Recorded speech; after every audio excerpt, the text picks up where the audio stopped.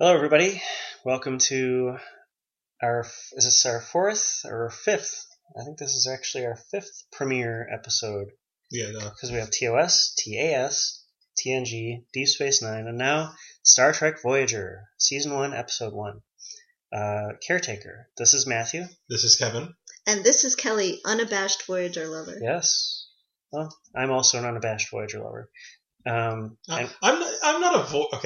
not the Voyager hater I used to be. Kevin's a Voyager tolerator. Yeah, I accept Voyager for what it is. There are many things to like about this series, and we will review them in due course. So just to set up what we're doing, just because we didn't want to wait forever to get to Voyager, what we're going to do is we'll now do a season of Voyager after the concurrent season of Deep Space Nine. So this season 1 of Voyager overlaps with season 3 of Deep Space Nine, which we just finished with our review of Adversary. So we'll do season 1 of Voyager, and then we'll pick up season 4 of Deep Space Nine when we're back. Yeah, in terms of release, Caretaker premieres right before, is it Life Support? Life Support. Yeah. Life Support in season 3 of Deep Space Nine. So it was a mid-season pickup, if you want to call it that, although it really wasn't picked up because it was the flagship show of the new UPN network. Memories. Which then became the less new CW network, which then became nothing. Yeah.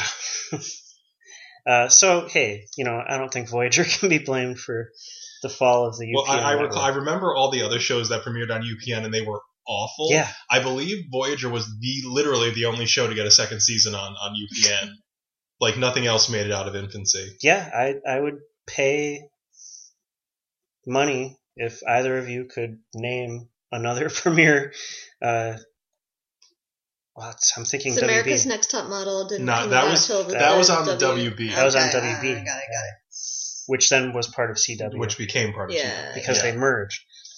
Yeah, so, Paramount wanted to create a united Paramount network early on, and they wanted Star Trek Phase 2, the resumption of the original series in the late 70s, to be the flagship show of their Paramount network in the 70s. Those plans got scrapped, probably for the better. What would it have been? I mean, there might have been interesting stories, but there would have been a lot of 70s cheese. Oh, yeah. I think it would have been a lot like Space 1999, if you know what I'm talking about. Yeah, well, everything I've seen about Star Trek Phase 2 indicates it was kind of a warmed-over original series. Like, I think the time and the distance and the fresh blood eventually brought to TNG was for the best. There would have been a lot of feathered hair. Oh, dear. The outfits would have been awesome. Well, actually, the uniforms that they used were very similar to TOS. They hadn't done the movie thing. Yeah. Those were created just for the movie. I can still recall to this day UPN's logo, the circle, the triangle, square, and I remember that it took over Channel 50 that showed Next Gen in Chicago. I remember because that was the thing. I remember that there were a couple of not like big markets like New York or LA, but there were some mid-sized markets that I think couldn't get Voyager right away because they didn't have a UPN affiliate. I remember reading in one of the now extinct Star Trek magazines that there were several markets that couldn't watch Voyager, at least in the first season as it aired, because they didn't have a local UPN affiliate. Yeah, and in Chicago, Deep Space Nine was airing on WGN. Which became the WB here. Indeed. Although it remained WGN and showed WB programming. Right. Yeah. So it was because it was still syndicated. Yeah. So, all right. I'm sure that was all very interesting to all of you. I didn't know any of that.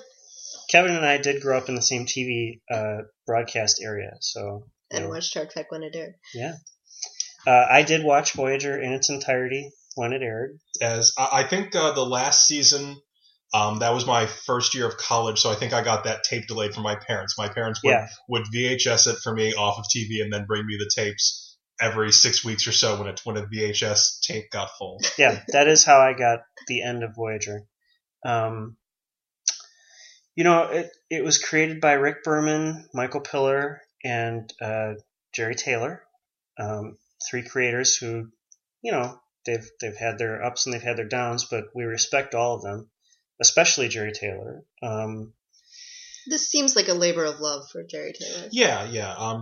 Is it a good moment to discuss Mosaic, one of my favorite we might as novels? well. So there's a series Bible, and the series Bible was basically a crib sheet version of Jerry Taylor's novel, Mosaic, which was sort of a pastiche of character stories in which they all end up on Voyager, but it's really their backstories. That's Pathways. That's Pathways. Yeah, Mosaic is just Janeway. Oh, okay. And I've read both, and they're both quite good. Yeah, they're both really good books. She's a good novelist. She's an excellent writer, and I think had good instincts in creating the characters. And I think Kelly will agree with me here, as far as the basic bare bones of character outlines being interesting, this is the equal of TNG and better than Deep Space Nine. I will give you that. I believe the characters are better sketched out, and I think that's just Deep Space Nine doing a different thing. Like, we eventually talked about the distinction of character stories versus event stories and what have you. But no, certainly my problem with Voyager was never the characters, except for maybe Neelix, who occasionally annoyed me so much I wanted to punch him right in the throat. But aside from that, my problems tended to be more sort of structural story issues. But the characters themselves, certainly very well sketched out, and anticipating Kelly's entirely valid comment, certainly the most authentic, realistic, non-ridiculous portrayal of women in franchise history. Yeah, I mean, I like some of the female characters on TNG, but they do tend to be very, like, I'm the emotional one, and, then there's Tasha Yar, who's the hard sort of 80s feminist, and, so the women on Voyager are real women in a way that you still don't see on TV. Like, not again until, like, Laura Roslin in the first 2 seasons of Battlestar do you really see such especially a woman in power. Yeah. And I'll give you that. That something I always liked about their portrayal of Janeway is she's not overly ambitious, she's not overly a hard ass. She's certainly more, I think, emotive than Picard, but she's not less powerful because of it. And I think a lot of the credit goes to the actress as well, but I think they walked a very good line of there's a tendency when you portray, a woman or a minority in a hero position where you have to make them flawless, or it feels like you're delegitimizing the idea of them being heroes. Mm-hmm. And only a few times do I think they really cross that line where it's like you almost cost realism at the extent of trying to portray the character. But overall, I thought she did a really good job of seeming like a real person in a position of power who was in a universe where she wasn't trying to prove anything. Yeah, and she was a different kind of leader than a Picard or a Kirk. But I don't think it was necessarily because she was a woman. There could have been male captains who were just as involved with their crew members. Kirk and just Picard as nurturing. They're 2 different kinds of captains. Yep. Their life experiences made them different people, and I have no trouble getting that. Even B'Elanna, where I thought, sometimes the stories weren't as developed for her as I would have liked, but the actress I thought did a great job of even as being the aggressive one. It never read as like 2-dimensionally bitchy. No, her aggressiveness was based on her character story. She was alienated and felt abandoned, and all these different things that were parts of her story. They didn't have anything to do with her being a female. Right, and even aside from her Klingonness, like, her bad attitude kind of had a basis. It's kind of like, I'd be pissy too. So that all made sense. I'll get to this more in full in season 3, but even 7 of 9, who I expected to just be tits and ass. Yeah, and no, she was great. Like her character arc, I would put her up there with Data or Spock in terms of the non-human exploring humanity character. Yeah, absolutely.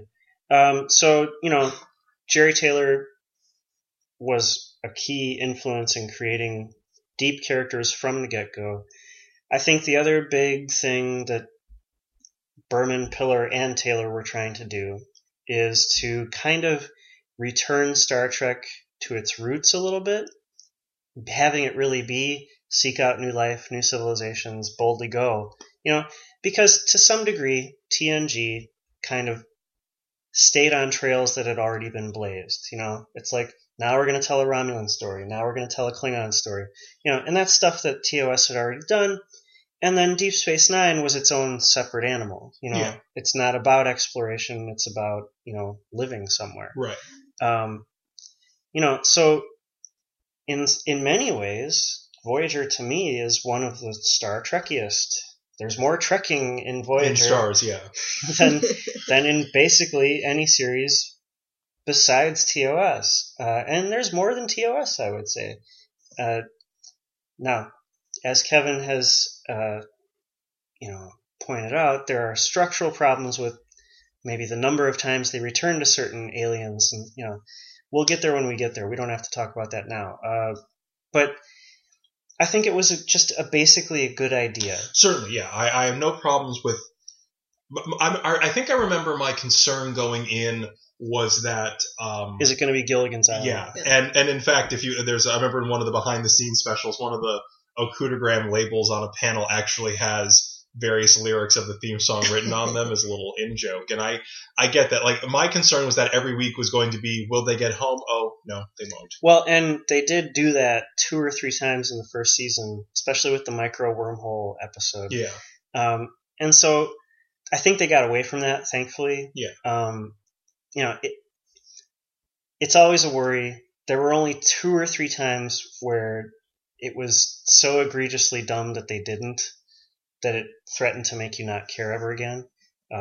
And at least 2 of those, one is Threshold and the other is a Q episode, Yeah. Anyway. And which I think the other big player in Voyager is Brannon Braga, who, he was the head writer, correct? He eventually became head writer, yeah. So I think it's safe to say, and we've made this comparison before, Deep Space Nine is Ron Moore's baby, in much the same way that Voyager is Brannon Braga's in terms of the types of stories and the tone of the stories. And if I had to sort of crystallize my criticisms of Voyager, they're going to sound very similar to our criticisms of the lesser Brannon Braga outings in Next Gen. I think he started to have a bigger role in season 3 and season 4. He kind of shepherded the 7 of 9 character, and eventually, I believe, dated Jerry Ryan. And we don't have to get into that whole thing with Jack Ryan and the sex clubs and Barack Obama winning. It paved the way to interesting things in American history, but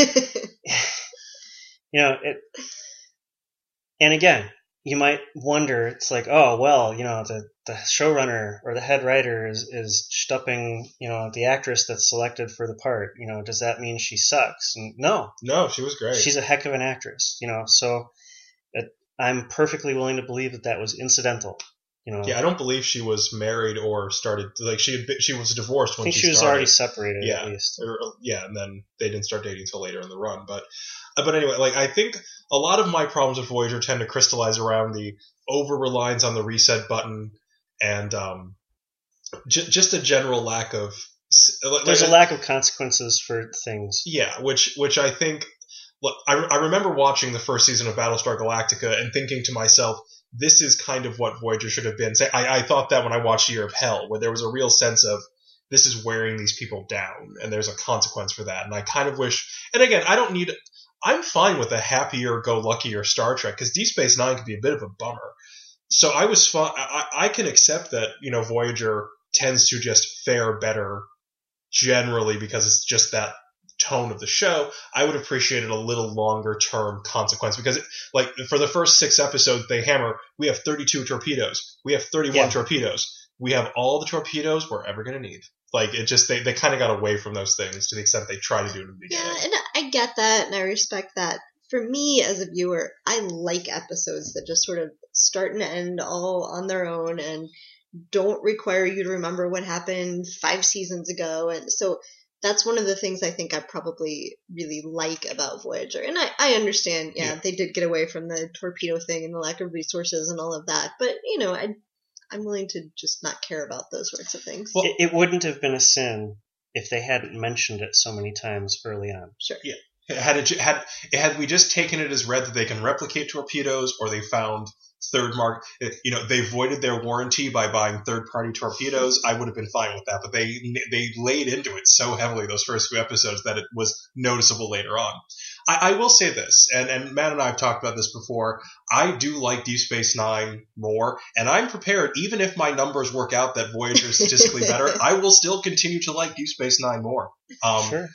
But Voyager is more casually, excuse me, I'm about to sneeze, watchable than Deep Space Nine. When I want to watch Deep Space Nine, I pick a starting point, and that's what I have on that afternoon while I do laundry and pay my bills, because that is an investment. Whereas it's much easier to just watch an episode of Voyager as a one-off. Yeah. Much in the same way I could watch an episode of Next Gen as a one-off. All right. Well, I think we should go ahead and get started here. We have our DVD disc queued up and ready to go. This is on Hulu Plus and on Netflix. And don't forget, viewers, it's a long episode. Yes. It's also on CBS.com, or StarTrek.com, rather, for free, with commercials. Hopefully we'll be getting a Blu-ray soon. I think it'll look very nice. So, everybody, get your media ready to go, and we will press play in 3, 2, 1, press play. And we start off with a text crawl, sort of setting up the basic idea. Cardassian Treaty has created outlaws of the Maquis who, are fighting for their justice or whatever. We've seen this stuff in Deep Space Nine. We've seen it at the end of TNG. They could have done it as a voiceover. Yeah, it would have taken longer, I suppose. And our first characters are Chakotay, Tuvok, and B'Elanna. I think Chakotay is sort of the tragic muffing of a character story in Voyager's general arc. He shows up in this episode as such a badass, and he's cool, and you kind of like him, and then they just do nothing with him, for so long that you become used to him being a big nothing. So the effects are really nice. I like this small sort of battleship that they're piloting. I mean, it's kind of different than the runabout, and it's different than the shuttlecraft. It's this sort of triangular bridge design. Is this the same ship that the Maquis used in the Maquis? The same external shot? I know it's not the same internal shot, because that was much more of like a cramped shuttle type thing, but the external vessel looks the same to me. Well, I think it's the same model, but like these shots are all new with these torpedo emitters and totally.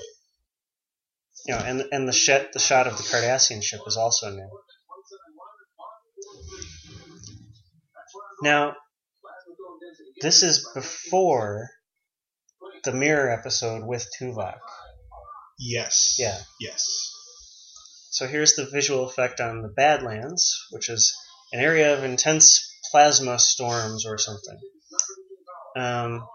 It's early CGI. Yeah, it's a little creaky. It looks okay. That's certainly not the worst thing we've ever seen. The Cardassian ship has a blade. Of course it does.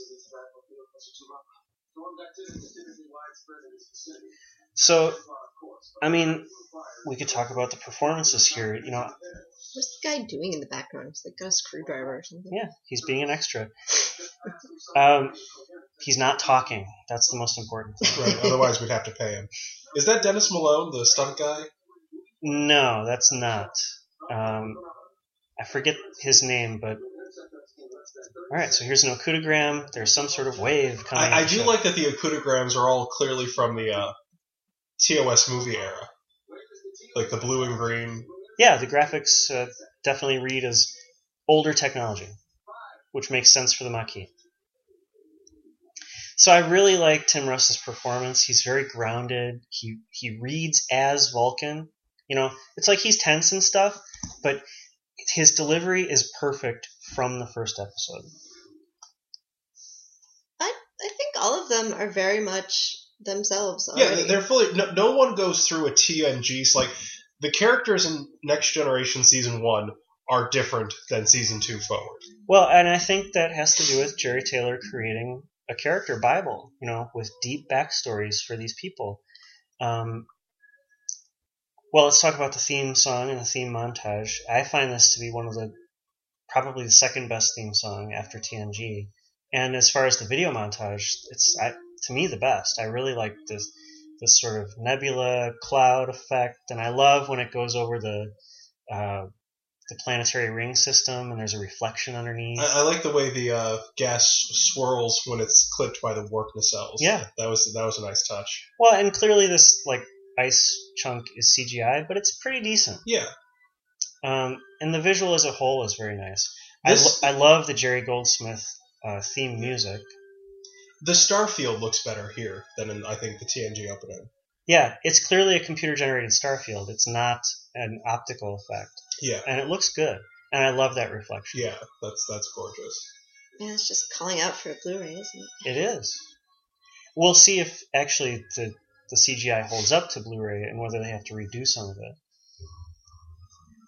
I do think Voyager's spacescapes rely a little heavily on nebular clouds. Yeah.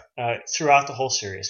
And it's sort of the storylines. Well, okay, and I love this. I love that we're shooting back to Earth. I love that we're showing the seamy underbelly of the Federation.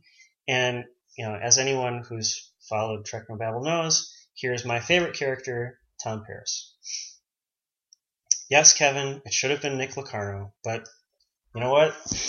Well, actually, I think what the reason was they didn't want to have to pay the writer of First Duty for his character, which they would have had to do for every episode. Yeah.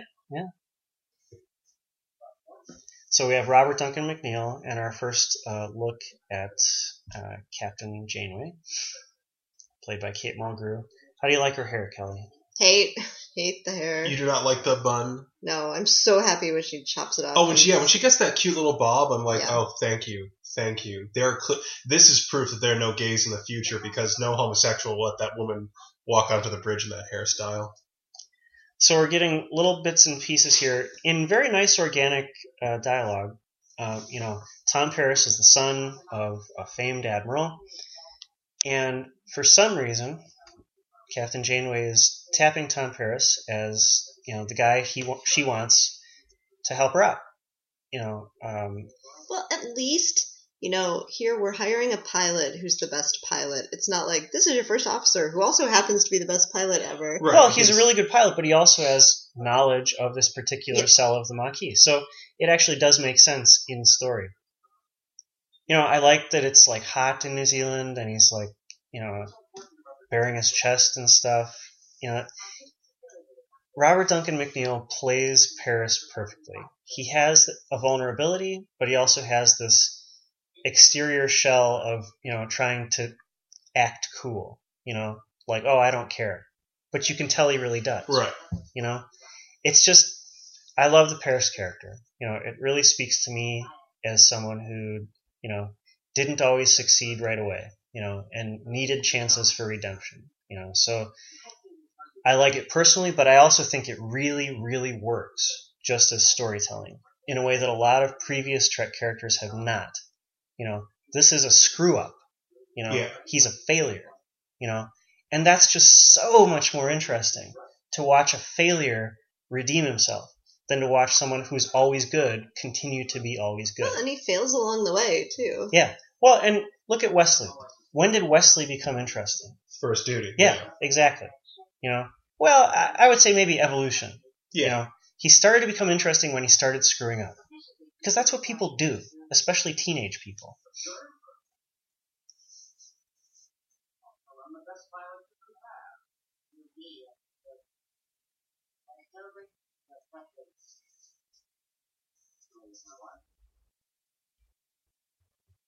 Yeah, so I like the way that, Janeway is portrayed by Kate Mulgrew. She clearly is interested in him personally, but she's not going to be, a doormat. Right. She still projects authority no matter what. Man, I wish Stadi had this. Seriously, I really like this character. They cast a good actress for this because she looks a little like Marina Sirtis. Right, where it's big, lush, dark hair, big, dark eyes, slightly exotic looking, and And I like that and I love her attitude. Like just the line, nice. do you always fly at women at warp speed? This is a very nice shot of the shuttle coming over the station up to the ship. Yeah, here's a lot of exposition for you. It's like, now we know everything about the ship. Right. Bironeural No, but I mean, It's not bad. No, it's organic. It's organic. She's bragging about it because she's proud of her ship. Well, and she's bragging to somebody who would love to fly it but isn't going to be allowed to. Yeah, she's kind of sticking it to him. Yeah, this is a beautiful composite shot. The model work is very nice. I also like, normally it feels a little hokey. It can feel a little hokey to have your predecessor series, show up at the premiere. Yeah, blah, be the blah, blah. bookend. Yeah. But this makes sense. Well, they're at the edge of space. They're in Maquis territory. Right. It makes sense that DS9 would be here. And if you need a Deep Space Nine actor to sell anything to you, Yes. Armin Shimmerman. Well, this is Agreed. a perfectly written scene. It's perfect for both characters Right. because Harry Kim is the greenhorn. He's the the rube from Right. the sticks who's on his first mission, and Quark is the con artist. Right. And so he's going to sell him cheap trinkets for 10 times what they're actually worth. Right. It's just a terrific piece of writing. And of course, I watched Voyager before I watched Deep Space Nine, so I had no idea who Quark was. We were warned about Ferengi at the Academy. Armin Shimmerman plays this really well.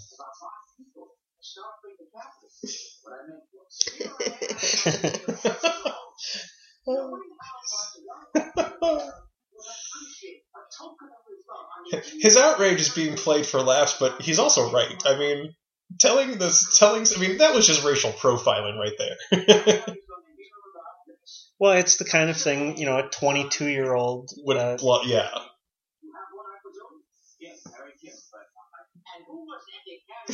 who warned you about it's played perfectly.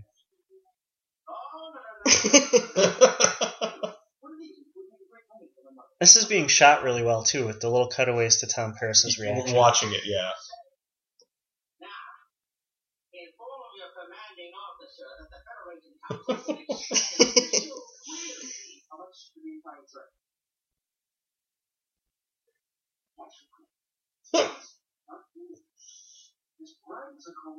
I like the little prop touch of him taking the pad he's allegedly writing this information on and just pivots it for his thumbprint. Right. Yeah.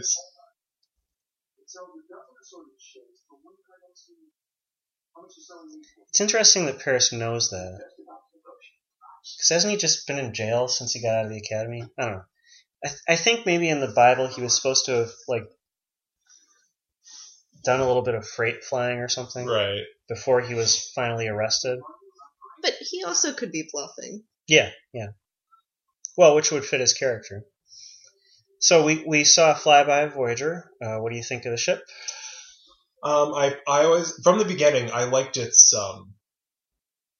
sense of, what's the word I'm looking for? It feels a piece of Starfleet design, but the leading edge of it. Like it's not just a rehash of the saucer section and drive section. It feels the structure is much more like Excelsior-like because it lacks the extended neck section. Yeah, and I like the way they reshaped the saucer. Can I ask a question? Why are they doing surgery on someone right as they're about to take off on this mission? Yeah, these things happen. I recognize this. Yeah, this actor played the Roga Danar. Thank you. In the thank you. Genetically engineered Wouldn't soldier. It be great if it were Roga Danar? Look, this is my job now. Try messing with me. Be aggressive. I never noticed the nurse was Vulcan before. I never paid enough attention. You'll never see her again. Never see her again. Now that would have been handy for Tuvok when he went through his pond flare. Or Vorik, for that matter. Yeah. All right, so here's this character detail for Janeway. She is in a relationship. How old do you take Janeway to be here? 45? I would say mid to late 40s. Yeah. I mean, I would say at the age of Kate Mulgrew at the time, which I believe was mid to late 40s. Too late to have kids. But probably not at this point. We don't have any indication anywhere in any of Star Trek that you can have kids. Fertility has gone that much farther. Yeah. But it's around 40 now. Well, I mean, it's up to 50 now, but not on a regular basis. Someone in Janeway's position who hasn't had kids yet Is not going to have kids. Yeah. Well, and they never make a big stink out of it. You know, it's like there's no episode where she's like, I must have a baby, which is nice. Well, I also enjoyed this relationship here because it felt very grown up. It felt like the relationship two professional adults have where this is the demands of our time. I like her little sexual innuendo, too. Yeah. It felt very natural. And that's my favorite Janeway line in this episode. At ease, before you sprain something. I don't know how I felt about this little note that everyone is addressed as Sir. That seems oddly anachronistic for the Federation. I really like her ready room set. Yeah. And I like how it clearly connects to the bridge, like it's clearly been built on the same soundstage. This guy looks super familiar, too. Oh, I know. This is going to drive me crazy. I've got it up here. You guys keep talking. Okay. I'll look it up. We were talking about this earlier over dinner. The bridge is nice. It's a very pretty set. It's a very big set. I think it might be bigger in terms of square feet than the D. I don't quite like how separate tactical ops and engineering are. They're off camera and in the corners, and I don't quite like that as much. I also find it interesting. I remember thinking I was intrigued by the idea that there were two chairs in the center, clearly not a chair for the counselor. Yeah. There will be no counselors. Really good window effects here on the model. Every window has a interior space. Yeah. And I remember I really liked the navigational deflector because that was the same one on the Phoenix. Commander Cavett was in The Inner Light as the administrator of the colony. Thank God. Oh, there's Vulcan Nurse again, one more time. Yep, you saw her one. And there's a Bolian. I like this mess hall set. Now, they do get rid of this giant replicator bay and turn it into the kitchen window. Well, it's because they didn't have unlimited energy and stuff sometimes.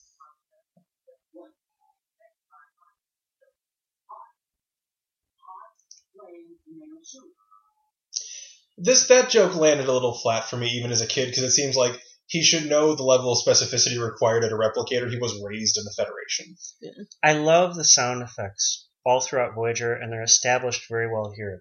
The beeps and bloops. They're very consistent. Well, and it feels right.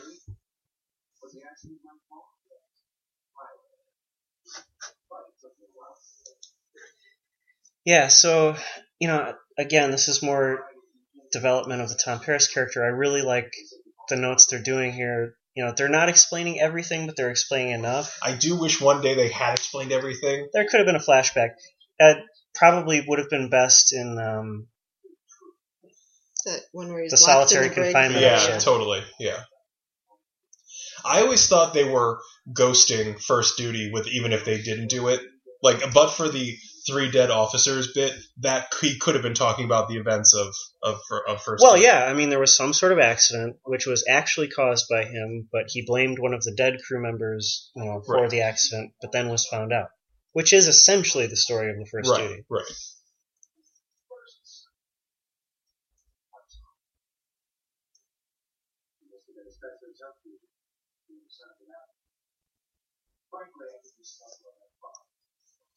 Yeah, and this line, him saying it's tough around his father, I mean, he's lying. Yeah. It was tough on him because he always felt pressure to live up to his family name. Right. And he screwed up. And so he's pushing Harry Kim away here. And maybe this is what launches, 1,000 fanfic, /fic stories, but, Yeah. Harry Kim is true and stalwart and resolute in his love for Tom Paris. I always wish they had portrayed the plasma storms as bigger, because it just seems like, why not fly over this plasma storm? It seems to be 4 starships thick. Why not just go around it? Yeah, maybe that's the only little place through it. Maybe it really is a light year thick. Yeah.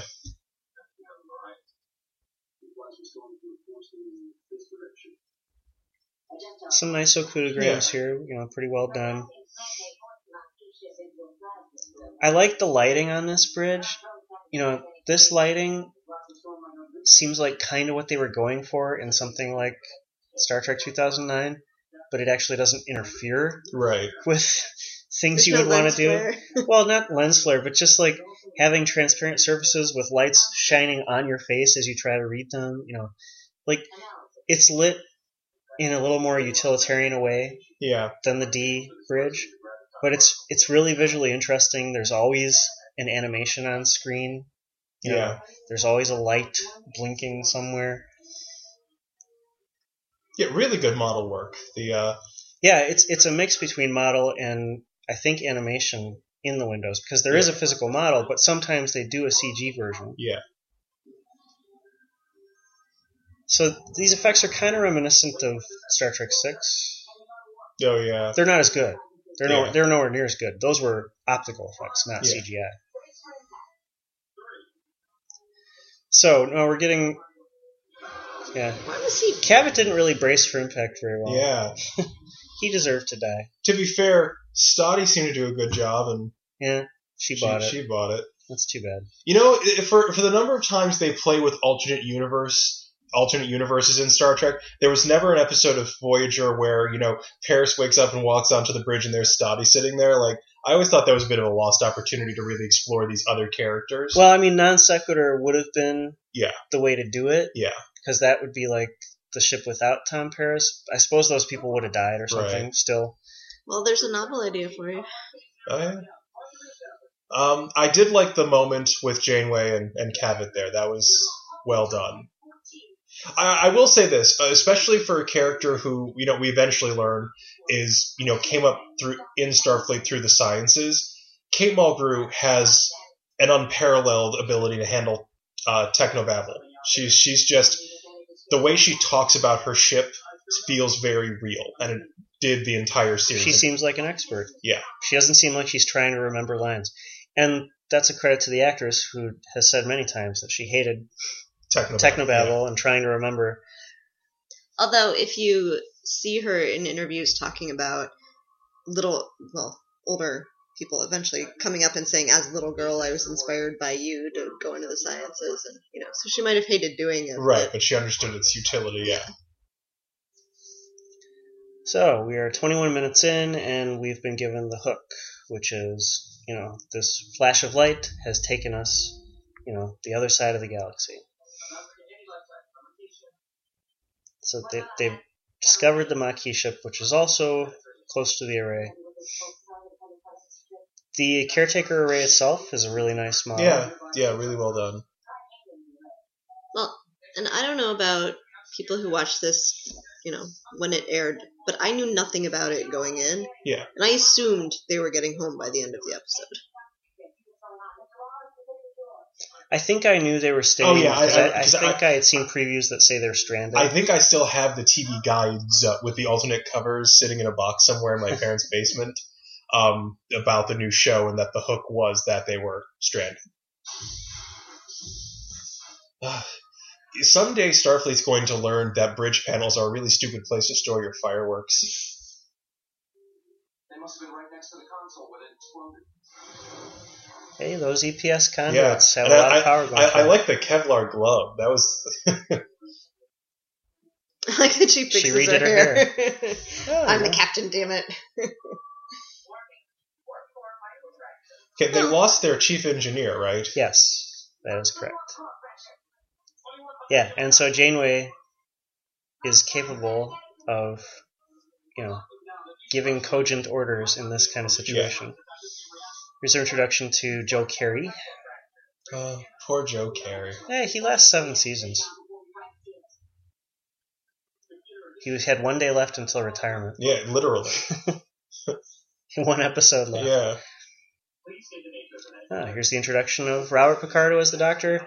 Tremendous actor. Yeah. This man is a gift. He maybe it's just being bald, but between him and Armin Shimmerman, just two incredibly gifted actors who took parts that could have been ridiculous if done badly. Medical tricorder.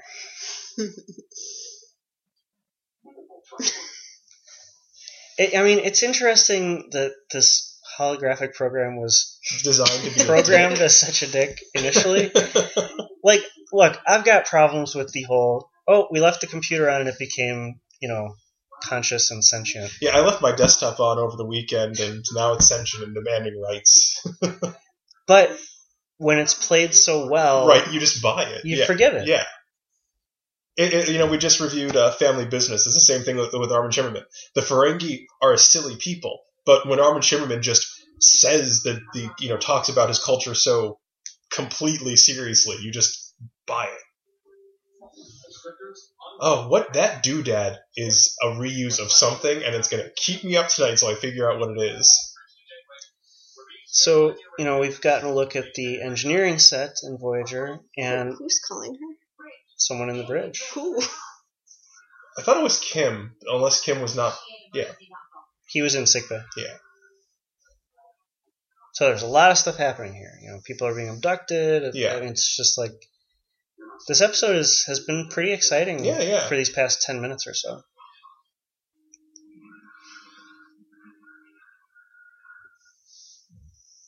Well, and I guess this is the beginning of the Doctor's sentience. Yeah. He wasn't shut off. Yeah, I think the sickbay set in Voyager is the best of all the series. It's the most cohesive. Well, the TNG set keeps changing. Right. And there's only ever one main bed in TNG. Yeah. So here's some location shooting. Is there corn in California? Yeah. So, imagine somewhere. Of course there's corn in California. I guess California pretty much has every climate. Well, not every climate. Enough to grow corn. It's like the Genesis planet, California.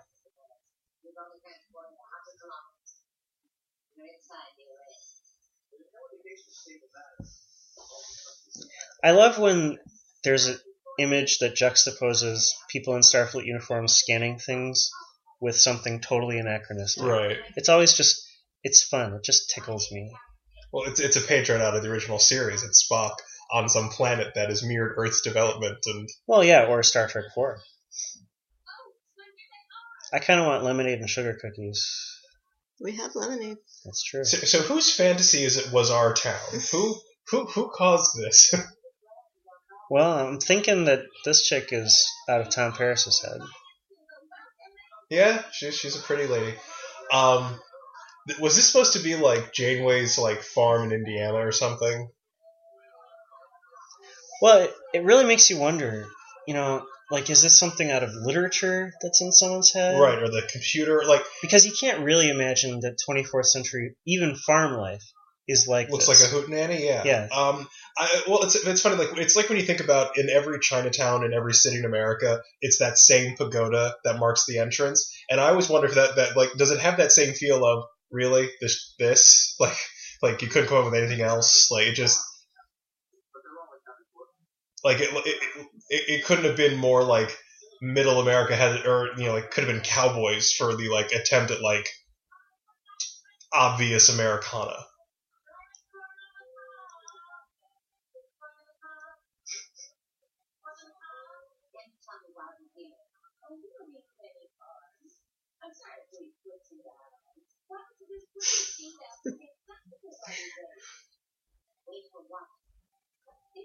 I'm glad we didn't try the thing they did in Deep Space Nine, where Cisco sees the rock face and Dax sees the park. Yeah, well, and as a sort of shared group fantasy scene, this is just so much more grounded and realistic than the Prophet scenes in Deep Space Nine. Right. There's no mushy cam and. Yeah, go to the root cellar. I bet you'll have a good time, Harry.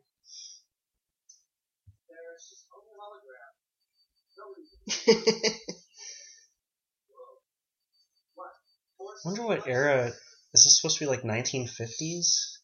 I think even earlier. Well, with her socks and shoes. Like that's true. Those are like Bobby socks, yeah. Maybe 40s.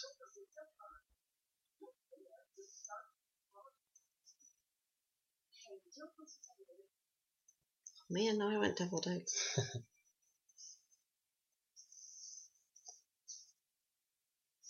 It's an odd conceit that they can, like, try to distract them, but can't actually stop them from going in. Yeah, or redo the program. And Right, why not just put up a wall or something? Like, why even make the generator accessible inside the fantasy? But, man, I'm not overly bothered. no, it's not a huge problem. What I'm detecting here is a bit of an inconsistency because Paris said that the crew is entirely accounted for, but now we're going to see that, a good... actually... No, this is the Maquis. It's the Maquis. Never mind. This is a really well thought out episode. I take it back. I've just gotten so used to, picking apart J.J. Abrams stuff. That, Okay, now the townsfolk are evil, and they've got pitchforks. Someone should have a torch.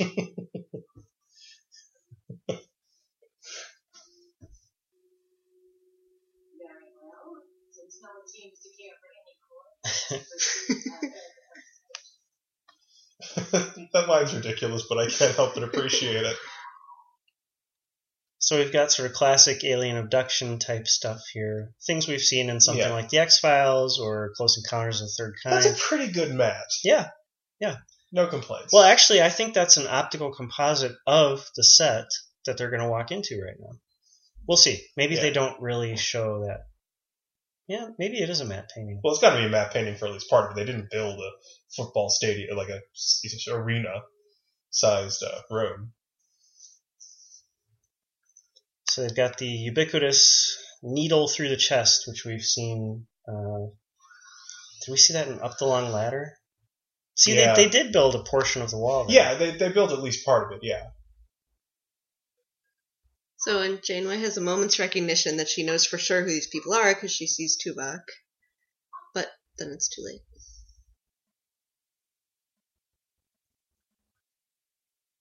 I really wonder about letting people's arms hang like that. I think that might cause a breathing problem. It's got to constrict the chest weirdly. Yeah. It's kind of like the asphyxiation of a crucifixion. Right.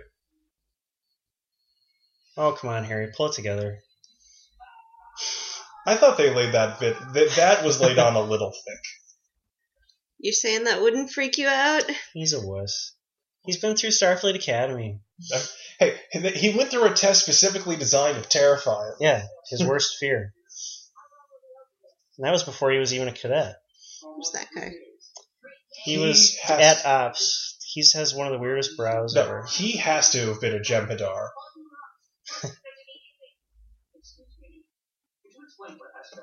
No.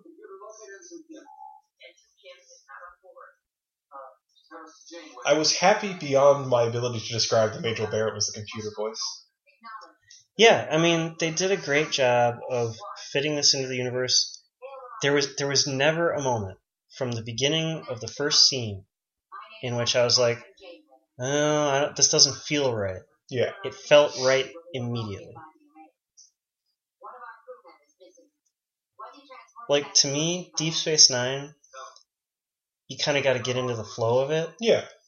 Whereas, if you went straight from TNG to Voyager, it's like not skipping a beat. Yeah, I can see that. It's different characters, but the tone is rock solid. Yeah. And that's what I did. Yeah, that's what Kelly did. Well, I knew that Kelly really wouldn't like Deep Space Nine, so... And you were right. I went straight to Voyager, and that definitely helped. Deep Space Nine, I think, was the last one I saw. So there's the new transporter effect. It's good. Kind of a meld between the glitter of TNG with a new sort of separating blue optical element. Right. So that extra guy, his outfit is kind of bizarre. Well, it's kind of like generic Mad Max Beyond Thunderdome. Yeah, and I'm pretty sure it's... who was it? It's not...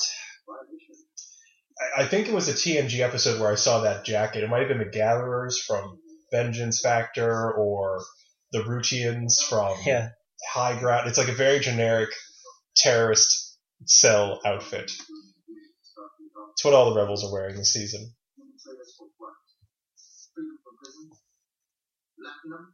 So here's a mention of Latinum.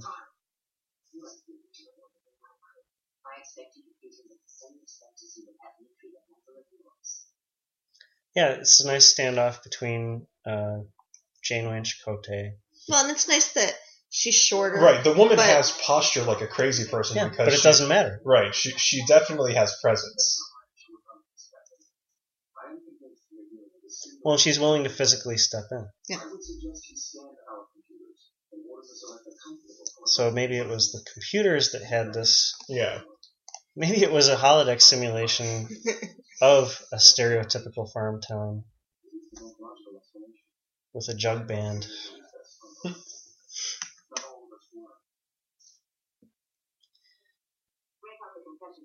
So now, I do think at this point in the episode, the narrative loses a tiny bit of steam. You know, it's like, Yeah. there's been one abduction, and now there's like a second abduction, and it's like, It seems like there was a more economical way of getting them on the Ocampan homeworld. Right. It also made me question the ethics of the caretaker because I understand, like, his whole thing, his guilt trip is that he inadvertently destroyed the Ocampan atmosphere and spent the last many centuries atoning for that. But then his method for trying to find a replacement has a mortality rate. People die. They just die. And that seems to go against the enlightened, moralistic view the caretaker is supposed to have. I think it would have been better to skip these caretaker scenes, although I like the setting and all that stuff, to skip this stuff, to go straight to the Ocampan homeworld and have it be more of a mystery Right. as to the fact that their culture is being, Right. ossified by this, caretaking force. I mean, they hint at the mystery on Ocampa Yeah. with the fact that they don't know who it is, Right. but we, the viewer, have already seen the caretaker, so, they kind of jumped the gun a tiny bit. Yeah. I was not a fan of the compression phaser rifles. I thought they were a little over-designed. It felt like, oh, well, we need a new phaser rifle for the new show, and it just didn't... It's kind of reminiscent of the TOS phaser rifle Yeah. that Kirk had Yeah. in Where No Man Has Gone Before. I don't care. He's like, oh? So this guy is supposed to represent the caretaker, I suppose. Bipedal species.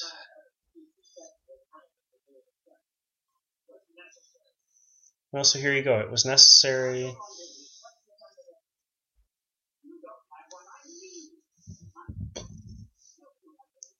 This kind of aspect of the story was a little weird to me. Yeah. That particular individuals Might have something that the rest of their species doesn't Yeah, have. that's weird. Like, I can understand B'Elanna as the one Klingon in the group.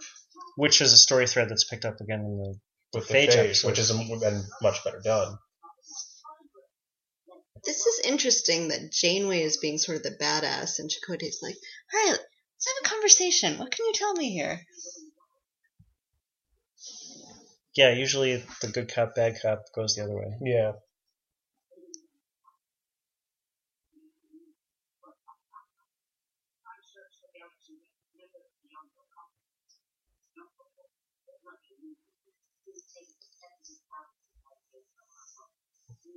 It's an interesting cut to Chakotay's face because you get the impression that he's thinking about getting back more than about, Yeah. we need to solve this problem.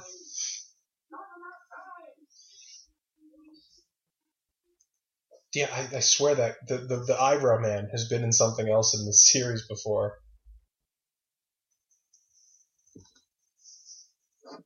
I doubt he's actually called Eyebrow Man. They did say his Well, name he does have a something. speaking role, so I'm assuming he's in the guest star Yeah. or co-stars.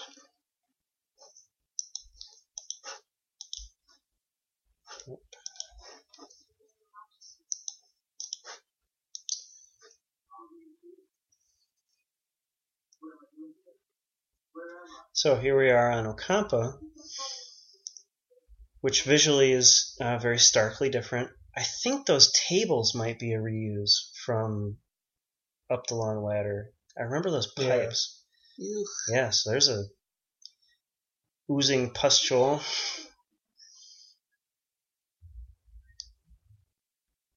So we're back to seeing Roxanne Dawson. Wait, she was Biggs Dawson when the show She started. wasn't. Was she Biggs Dawson? Yeah, she was Roxanne Dawson later on after she Okay. divorced Casey. I thought she was Dawson, then Biggs Dawson, then went back to Dawson. Yeah, we'll have to check. She's got some boobs hanging out there. I always thought that Roxanne Dawson looked more attractive as B'Elanna with the head ridges. It just did something for her hairline that was very flattering. Yes, 100% agree. Scott McDonald played Tosk. Thank you. He also played Sub-Commander Navek in Face the Enemy. That would have driven me crazy for the rest of my life. Thank He you. was coaching Marina Sirtis on how to be Romulan. Yes. He is Ensign Rollins in this episode, Garanagar in Hippocratic Oath, and he also played one of the Zindi in the Enterprise. So he actually 4 different series. Makes an obvious Romulan. They practically don't have to give him brow makeup. Yeah, the middle part of this is mushy because it's like I don't really know enough about the Ocampans yet, or we don't even know what they're for. But it's kind of like There's a 47 in the first episode. I really like the relationship between Tuvok and Janeway, and they establish it here.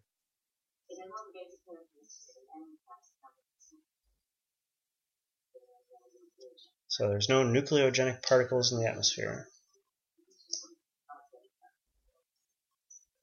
She's studied thousands of M-class planets. Okay, this is one of those times where there's enough science for this to make sense. I do think, in fact, almost any particle in the atmosphere could be the surface on which rain forms. I mean, dust in the atmosphere could do it. Yeah. But I like that they thought about it. Yeah. Well, and, some sort of terrible catastrophe could strip valuable things out of an atmosphere. So, it's not bad. Yeah, this is nice dialogue. She cares about getting her crew home. He left his clarinet behind. I guess he must have replicated a new clarinet. Yeah. I think there's a line about that somewhere. Yeah, that he spent his credits for the week. Yeah, his replicator rations.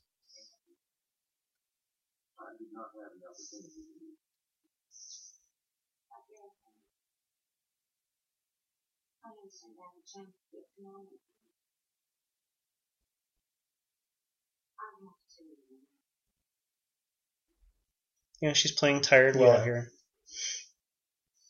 And this is good captain-y dialogue. This is while it's reminiscent of The Cage with Christopher Well, I was going to say, speaking of a page out of TOS with their captain and her Vulcan friend, this is a page right out of Kirk's playbook. That kind of overt concern, like Picard was a more thoughtful, philosophical captain, I think, but I think Kirk was far more overtly effusive when it came to his feeling of responsibility to his crew. Well, I think that both Kirk and Janeway sort of feel like the parent on the ship. Yeah.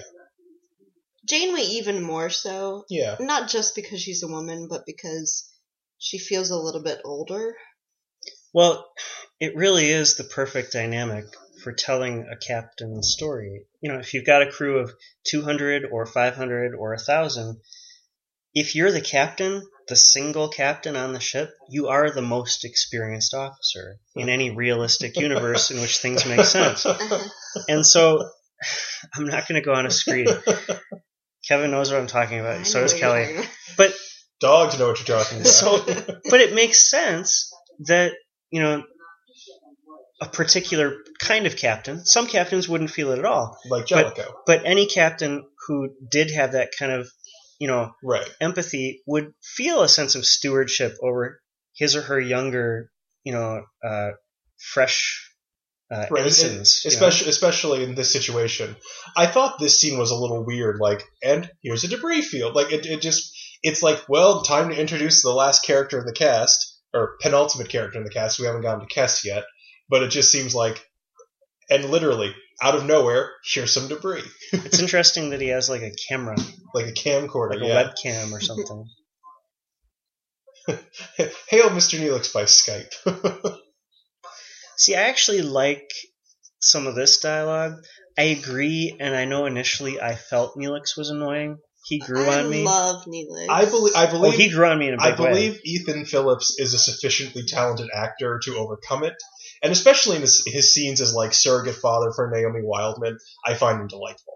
And by the end, when he leaves the ship, I was actually mad that he left in the second to last episode. Like, yeah, he should have stayed on the ship. yeah, like it almost made no sense to me. no, but it was a sweet story. Oh, it totally was, but it just didn't make sense to kick him off the show before the finale. He got like 2 seconds in the last episode. Yeah.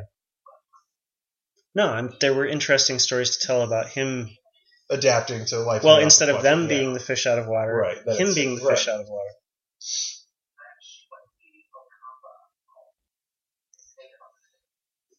I mean, it's a good performance. Yeah.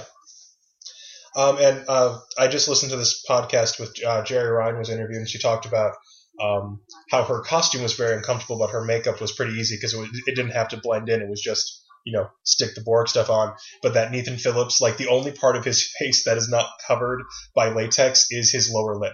Literally every other bit of his face is encased in things, and he can't like move his eyes more than a certain range or blink a lot because it's like that restrictive makeup. And he does a great job through that makeup because he's very expressive. Totally. I mean, especially for one of the headlining aliens, you needed to do something more than bumpy forehead. And I gotta say, the best Star Trek aliens tend to be ones where you can imagine the actual creature they might have evolved from. And you can totally see some like hedgehog, chameleon-ish lizard people giving rise to Neelix.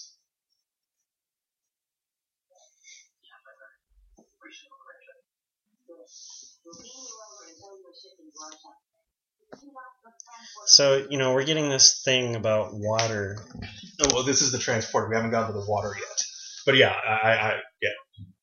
No, he was asking, in exchange, do you have water? And she's like, yeah, we'll give you all the water you want. So, we're getting this thing about scarcity in this place and now about this vastly superior technology. This transporter room is really nice looking, too. It's got to be a redesign of TNG's. It's got to, Well, those lenses are from the Klieg lights that were in, I think, both TOS and TNG.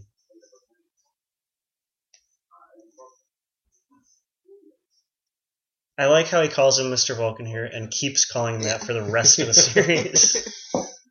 That's a pretty cool fur coat. Normally I can't stand men in fur coats, but that one's not bad. Yeah, this is the transporter room from Star Trek VI. Which Tim Russ was also... No, he was in Generations. Yeah. Though he apparently was in Star Trek VI. He was in Star Trek VI off screen, which we'll see later. Oh, what?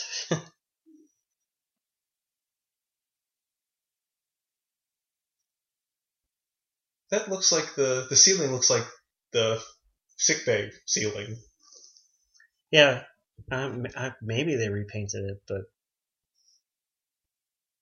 yeah, when she's not in uniform, you can see she's actually pretty stacked.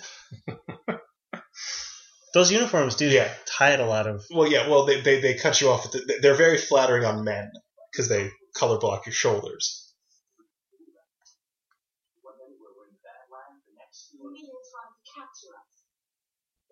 I will say, I think Roxanne Dawson is at a... It's kind of like early Kira. It's not as bad as early Kira, but this is a 9.5.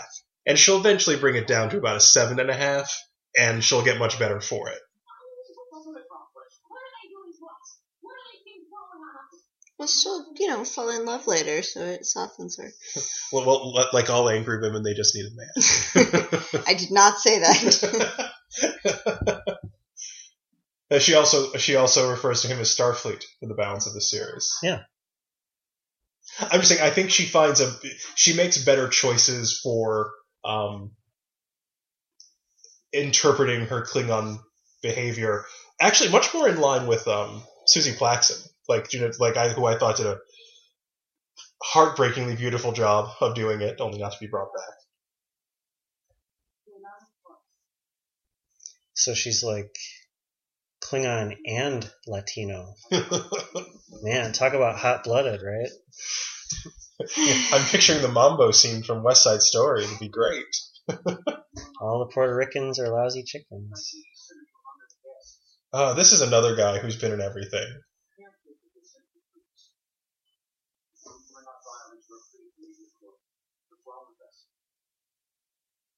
Alright, so maybe we'll find out the...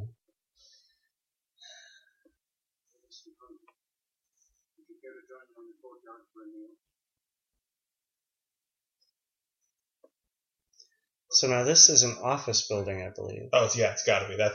That's the atrium of a software company in Silicon Valley. Well, not this. And that's a mad painting. That's a very nice mad. It is. It's a big mad, people moving in the foreground. Well, it evokes the idea of a self-contained biosphere very well. Yeah. They always do this thing in... I understand why, because years aren't all the same, but talk about generations. I don't know how long 500 generations is. Like, I sort of have a concept in mind, but I can't wrap my brain around it the way I can years. Yeah. So how do you feel about Ocampan fashion? They did it cheaply, but... Yeah, like, there's a look.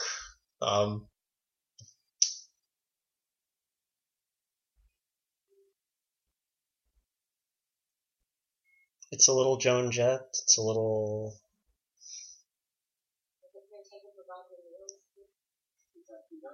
Looks like prune sludge or something.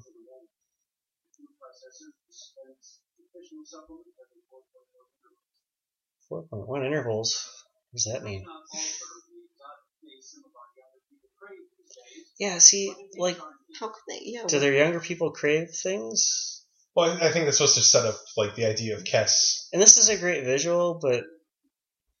Okay, like, is this what they watch on TV? Before you mock it, the two most popular shows in Norway right now are a 7-hour train ride from Oslo to Bergen and a burning log.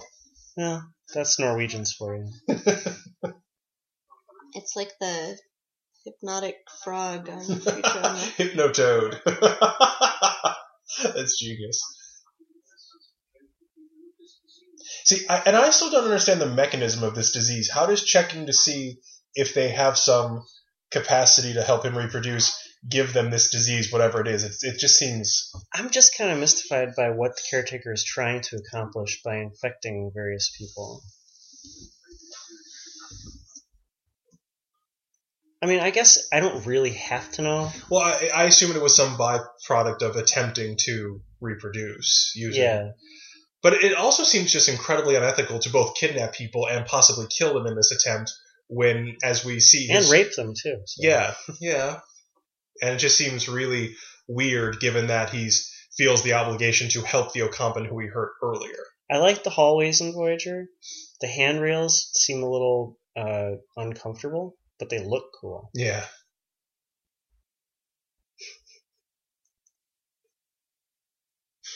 So Neelix has gone whole hog on the replicators. I assume this is just like craft services stuff that they piled in. I think it was the bathtub singing that initially annoyed me a little about Neelix. Like, it's funny, but it's... Mr. Vulcan.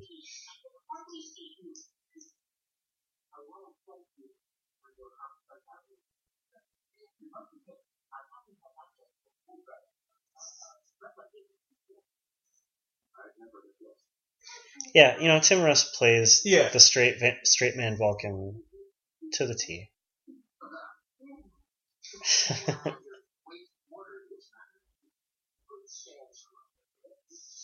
See, he doesn't annoy me yet. I think it's when they introduce the Kess dynamic that it just gets kind of creepy and weird and it turns me off. Yeah, I can see that. Well, Neelix never bothers me. The relationship bothers me. Yeah, I'll give you that. I suppose I question I can more readily accept the lack of transporters and replicators, given that we witness a Star Trek where transporters and replicators are either non-existent or not as common. I have trouble believing there's just limited water on this scale. Well, so it makes sense for the Ocampan planet, Right? but it doesn't make sense that the Kazon would lack water. Right. You know, like why would all these different planets in the region be dry? Right, and wouldn't that severely inhibit? Wouldn't that inhibit evolution? Right, that would inhibit the development of the technologies that would let you become a spacefaring race. You need water for everything, from agriculture to industry. Yeah. That was an interesting line. He said, "Will it make me uniform like yours?" And Tuvok says, "It certainly will not." I wonder, are the replicators somehow programmed to know? Is there DRM on the replicators? I have this rank, and right. You should make me this uniform. This is not the best meta. It feels a little obviously meta to me. But I like the visual. Yeah. Neelix seems really overdressed for this climate. This seems to be a reusable location that was in Final Journey. No, Journey's End. Yeah, the Kazon Ogla. Final Who are mission. The Kazon Ogla? Yeah, that's the best line of the episode. Kazon Ogla? Who are the Kazon Ogla? Well, it's a fun name to say. Horrible race to look at. Okay, so the Kazon. In the Jerry Taylor stories, was it in the novels that she established that it was supposed to be sort of like gangs with different colors and different, affiliations? Yeah. It just never came through on the show. They talked about the different sects. They call them sects, as if it's some sort of religious thing. But they never give us any religion, And they never really granted, there might be costume details that if you really paid attention, you'd notice the difference, but it's not clear. Well, the hair with the bits of stuff in them and... Well, I guess it's kind of like dreadlocks, Which actually kind of weirded me out as a kid. I'm like, are they supposed to be? Well, they can't wash their hair. Yeah. Yeah. Well, I think the stuff in the hair is supposed to have decorative meaning. Right.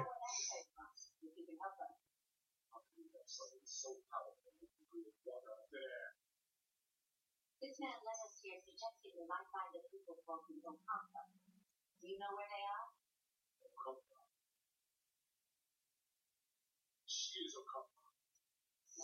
Yeah, there's just a fundamental flaw in setting up the Kazon in the premiere like this, such that you feel they can't possibly challenge. Right. How do you run starships without water? Or without the ability to find water? They just seem so bedraggled that they're not a credible villain. He seems nasty and stuff. I'm not saying it's by no means it's not the Ferengi in what's Last Outpost. The Last Outpost. They certainly didn't flub it to that degree, but there's a problem in the way they set this up. Yeah.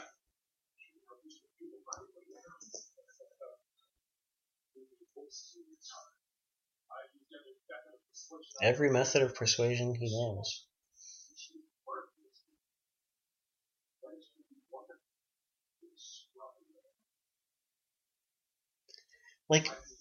They were in a relationship before this?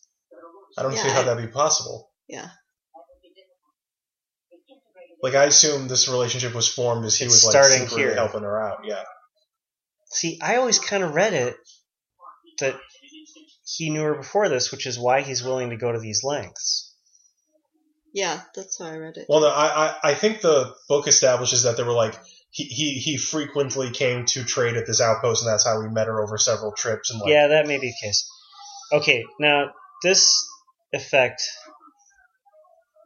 this practical effect of the water pouring out, the way they shoot it with the camera angle, it becomes obvious that there's just a spigot spraying water. Yeah. Right there. Yeah. Well, see, they're already canoodling, Yeah. Well, it's weird, especially once we get into He promised he'd save her. They were definitely doing it before this point. before They weren't this necessarily point. doing it. They were. But but I don't think they were doing it before. They were like romantic before she was captured by the Kazon, because I thought that was like coterminous with her Yeah. leaving the Okay, Ocampan so that's settlement. what's left unclear Yeah. on screen here. Yeah. And it always seemed weird to me that they would be in a relationship, then she would be captured. You know, so it makes much more sense if she was captured and then they were in a relationship. Right, which is how I and think maybe the not books a establish it. relationship, but Like bonding. he's seen right, her right, and right. whispered corners said, Yeah. "I'll save you."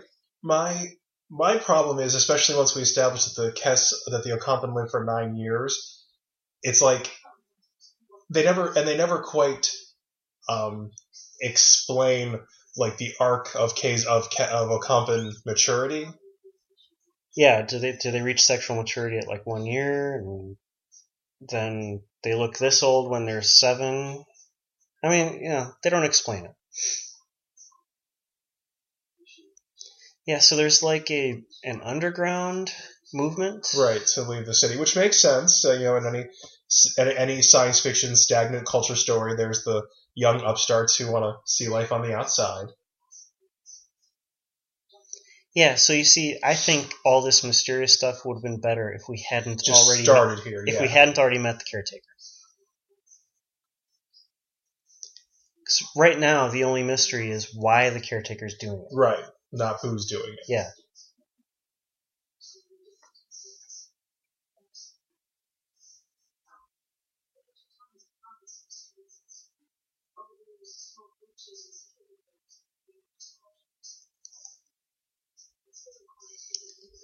Yeah, so we're setting up the basic kind of rescue conditions, for these characters. There's going to be a giant, Yeah. shaft, and it's going to be hard, and sorry, it's going to be difficult to traverse. Look, I'm not the one laughing here.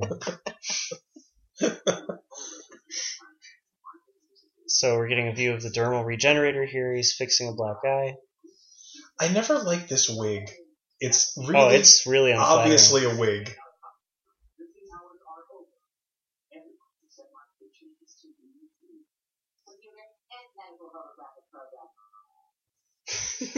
I like that look he gives her right before he disappears.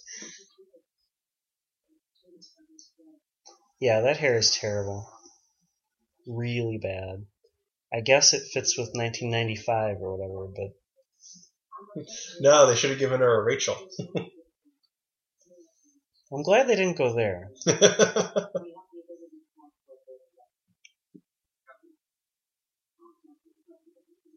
Every time I see Janeway's hair from a new angle, I like it even less than I already did. Like, it's so complicated.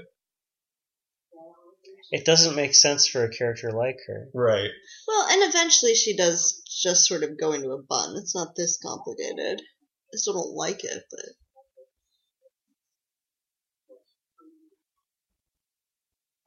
I mean, I guess it's supposed to indicate that she still has a feminine side, like she cares about her appearance. Well, then she should get the basket weave beehive like Janice Rand.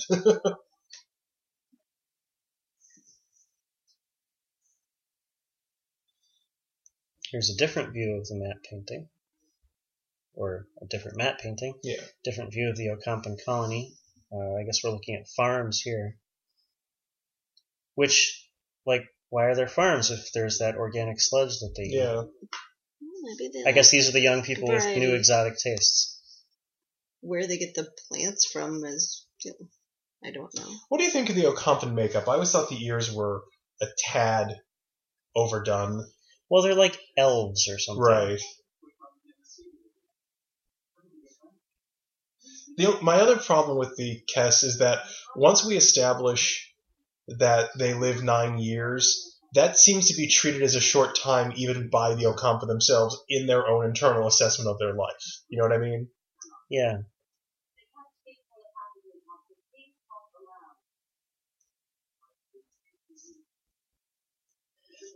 Well, so, it seems like the one misstep. Are there interesting stories to be told if you artificially limit a character's lifespan, such that in the span of a show they'll definitely die. Right. You know, I suppose. I mean, but even before it was clear that Kes was leaving the show, or that the actress was leaving the show, I don't think they did anything with it except the one of like reproduction story, which bothers the hell out of me because there's no way that civilization could replace itself if every woman can only give birth to one child one time.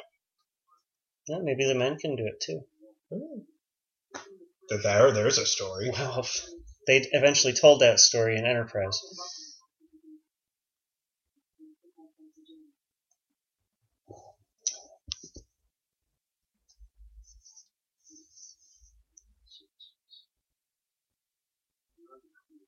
I think my problem with the costuming is it's all monochromatic gray brown or brown gray. It's like I understand they're supposed to be like a boring people, but they're laying it on a little thick. Well, so I mean, I like this stuff, and this was in the Jerry Taylor novel. This, you know, she's like rebellious. She wanted to see the sun. Like all this stuff is very reminiscent of "For the World Is Hollow" and "I've Touched the Sky" in the original series. Yeah. You know, having this ossified seat. There's the shaft. That's hard. It's pretty big. Thank you, Kevin. Those lights are pulsing, throbbing. Even. Yes, throbbing. Anyway, so that's kind of why I think the mystery could have been really interesting and really evocative. You know, if they showed us more of these people straining against, you know, this mysterious controlling force. You know, for some reason, every time I see the Ocampan Village, I always think, did you ever see the original Aeon Flux cartoon on MTV? Yeah, it is reminiscent of that.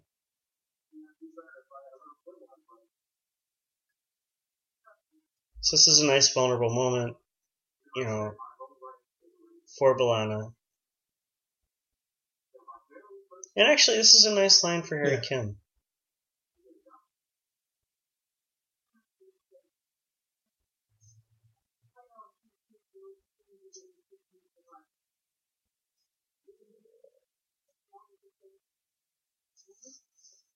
Yes, this is introducing B'Elanna's Academy washout status, which again I really like. Yeah, you know, it's nice to have a cast that's not all superheroes. Although she is kind of a superhero engineer, she just couldn't handle school. But she is just a superhero engineer who actually was an engineer when we met her. If that makes any sense, like that was her skill set in the academy, that was her job in the Maquis, so it makes sense she'd be a gifted engineer because she's talented and forced by circumstances to be resourceful, and that is the first and only escalator I have ever seen. Just thinking that. It's the only escalator in Star Trek. No, wait, I think there were some in Motion Picture and Starfleet Headquarters. That's right. But still, that is just a straight up escalator. There should be like a Claire's and a Forever 21 at the top of that thing. They should really start capitalizing ancient tunnels in these subtitles because they refer to them a lot as a place that everyone seems to know where they are. I would think the ancient tunnels would be like where Ocampan kids would go to make out or something. He's got a really major role in this episode to never show up again. Yeah.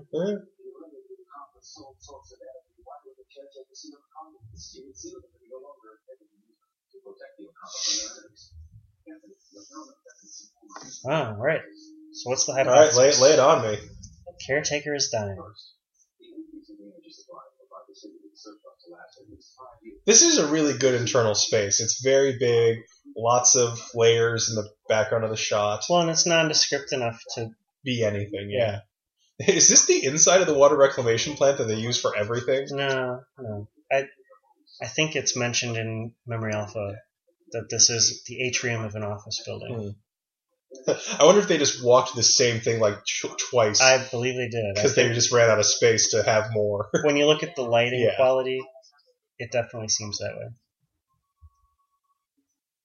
Definitely doesn't look like my office building.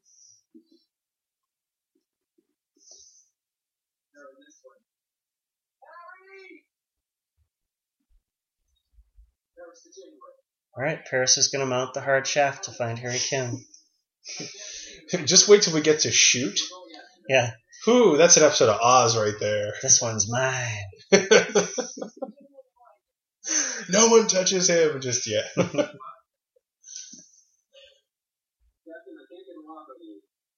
That dude is all over the bridge. He was at ops, he's at con. Why is like the only one left up Yeah, there? he's like the only one doing stuff. And he's just an ensign.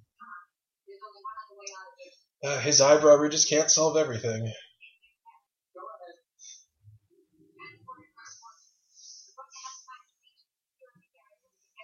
So the transporters aren't working. Naturally. These things happen. Hey, there's a great idea where they could just beam home and invent an interstellar transporter. We're never going to not be bitter. It's just never going to happen. Surely even that couldn't go all the way to the Delta Quadrant. Alright, I'll say this. With the exception of the horrible boxing episode, there is not a even Threshold is better than Into Oh, Darkness. hell yeah. The boxing episode is pretty bad.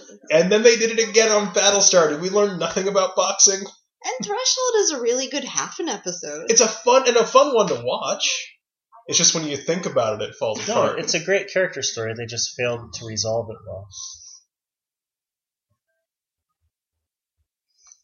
So here's our... we've been told it'll burn your skin off. Nobody tested that? This is kind of an unflattering pose for Jennifer Lean. I don't like her outfit. It feels like something.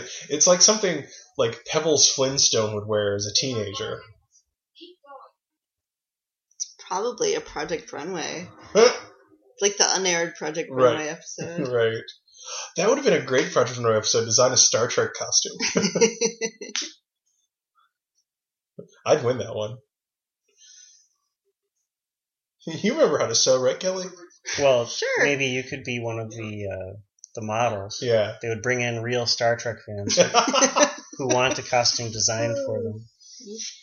Totally gotta write to Tim Gunn and suggest it. Those rocks look. That was the same Celtris 3 rock slide from Chain of Command. They just had that like on cue, ready to go.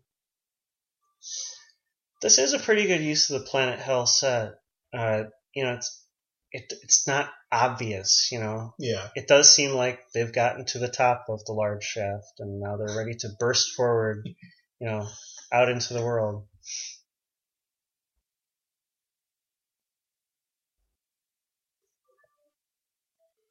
I wonder if they dug like a 7-foot hole just for these, Yeah. because it definitely looks like they're on the ground. Or like they're outside. That this isn't. Well, they're at the location. Yeah.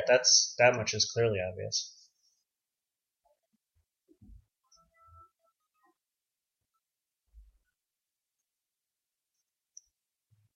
So I want to hear about the resolution to this pustule disease that they've been infected with. I think the doctor just cures Cures it, yeah.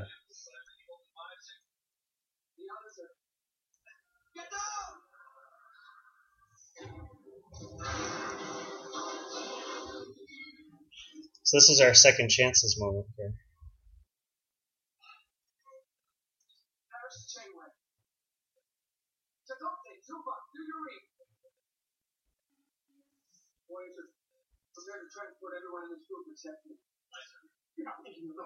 So here's my thing about, I would say the last half of this episode. There are plot aspects that I feel are a little mushy, a little soft. Yeah. But the character stories always still make sense. Yeah, the characterizations are solid from this point forward. Well, but I just mean in the space of this episode. Yeah. I'm invested enough in the characters to care that, Chakotay can't move, and Paris is the guy that's going to rescue him, and like they have this animosity, but this is like Paris proving himself. Yeah. As a hero type.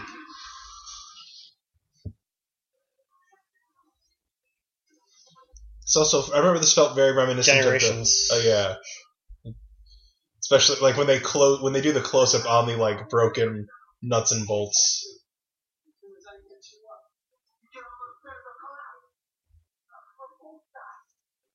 yeah, I like that they're at odds with each other.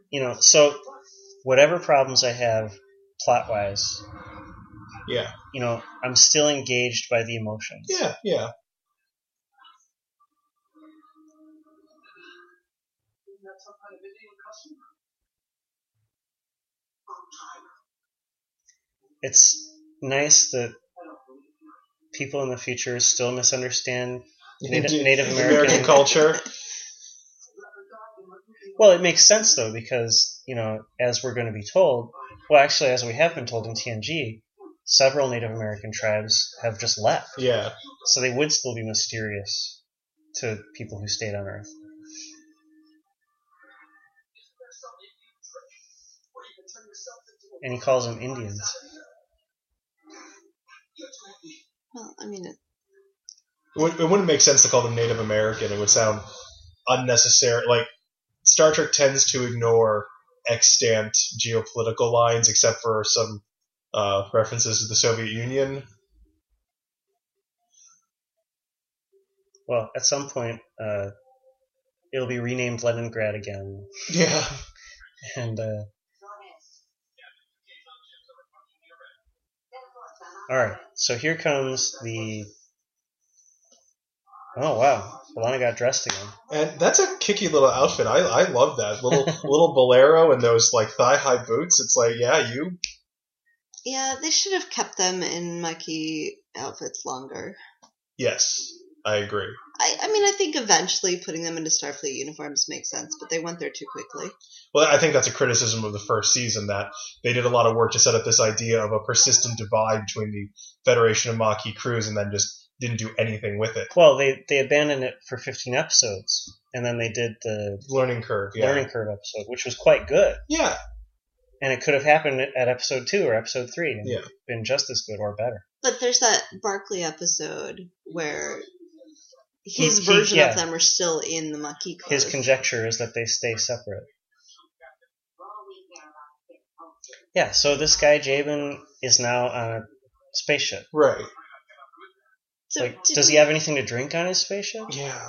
Did we even have a line of dialogue about them getting cured, or they were just in sick bay, so everything's We great? assume they're fine.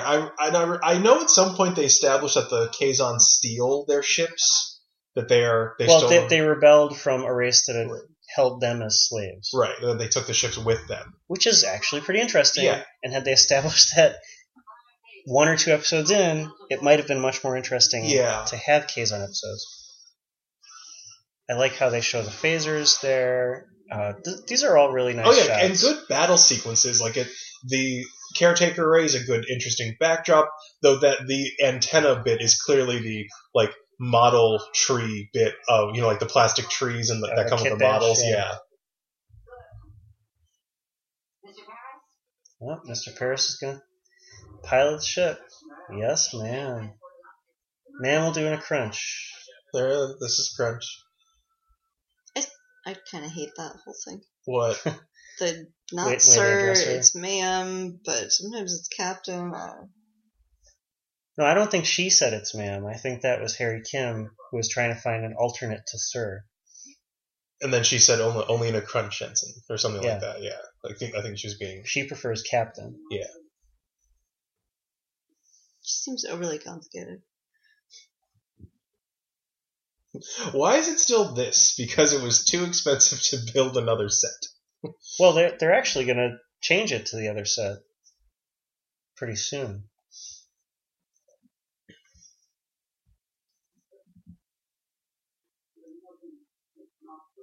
So the Kazon are attacking. I mean, what do they want? Do they want the technology of the Array or of Voyager? I would assume either would be fine. Why haven't they? Because I think when the caretaker was at full strength, it would have been impossible. Okay.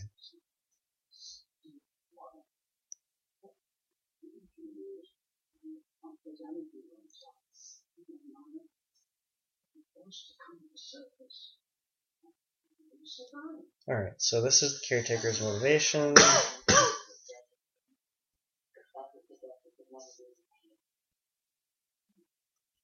They're explorers from another galaxy.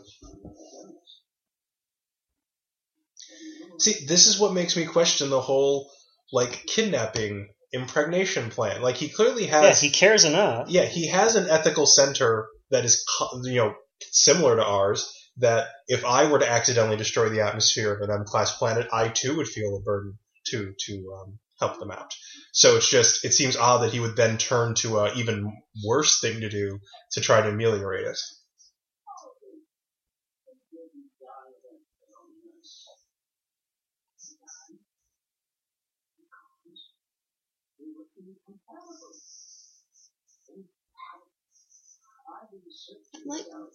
I like that they did finally go back and find the other caretaker. Yeah, sure. I wasn't a huge fan of that episode in and of itself, but I did like that they followed up.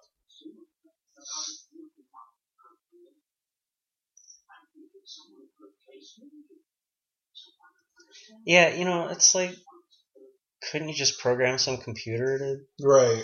Well, couldn't you also talk to the Ocampa and explain what you've been doing and have them run the caretaker? Yeah, come live on my station. Well, I mean, maybe it's just not explained very well. Maybe something specific about his powers and abilities powers the station. Only he has the Wi-Fi password? Sure.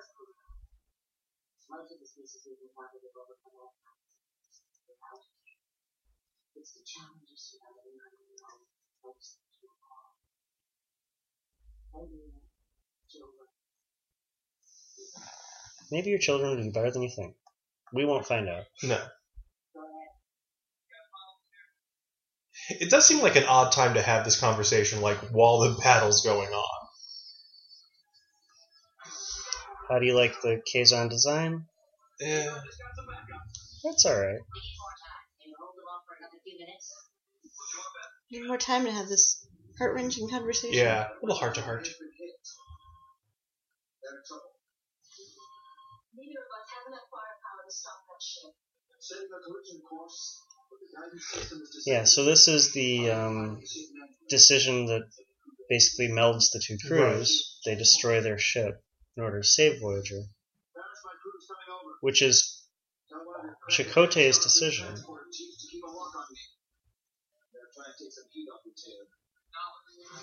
You can ride my tail anytime.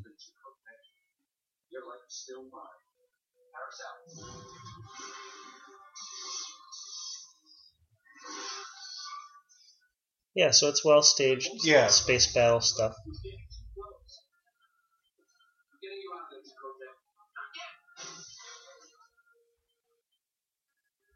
I mean, it's certainly big and detailed. I just don't care.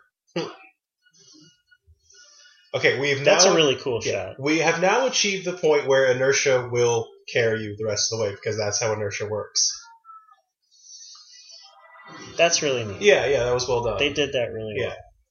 And it makes Chakotay seem pretty cool. They're pretty badass. Random extra, we'll never see that. And now he has free run of the ship. Yeah, well, Bellata was just on the bridge. I mean, I understand they're in a crisis. Maybe there's a certain air of informality. We don't even know who's in control right now, though. Janeway's off the ship. Is sounded Paris in charge? Sounded like Harry Kim was in charge. But I don't think that can be the case because they make a big deal out of him having his first command later. Right.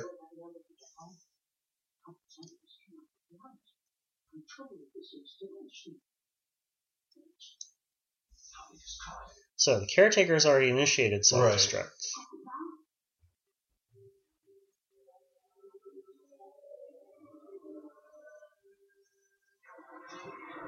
That looked a little cheesy to me. Didn't quite. Yeah, I like it. I like how they showed sort of the sheared away decks of the ship. That looked. The compositing of the individual elements showed the seams a little for me. It's a pretty decent effect for a blob. Yeah, they're always blobs. Well, it's the sporocysteine life forms. That's what they look like. Duh.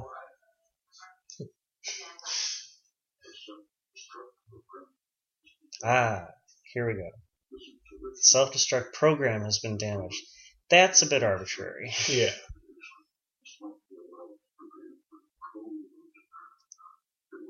So I like the basic moral question. You know, Yeah. should we sacrifice our happiness to save another race?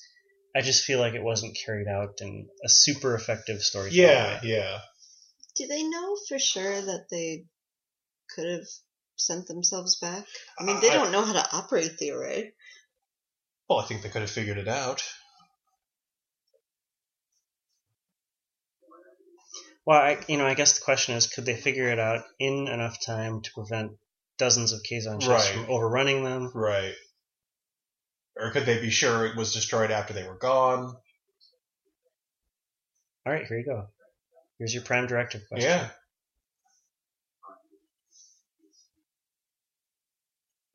Would it? Would it really?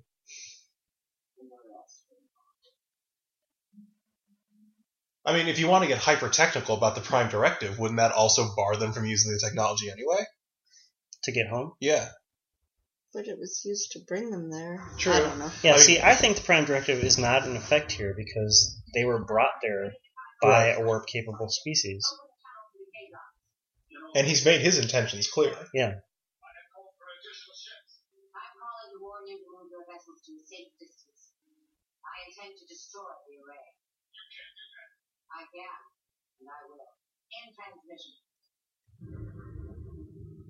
You're increasing fire, Captain. Shields are holding. Move it 400 kilometers from the array, Mr. Kennedy. Yes, ma'am. What do you think you're doing? Yeah, so I like that she argues. Yeah.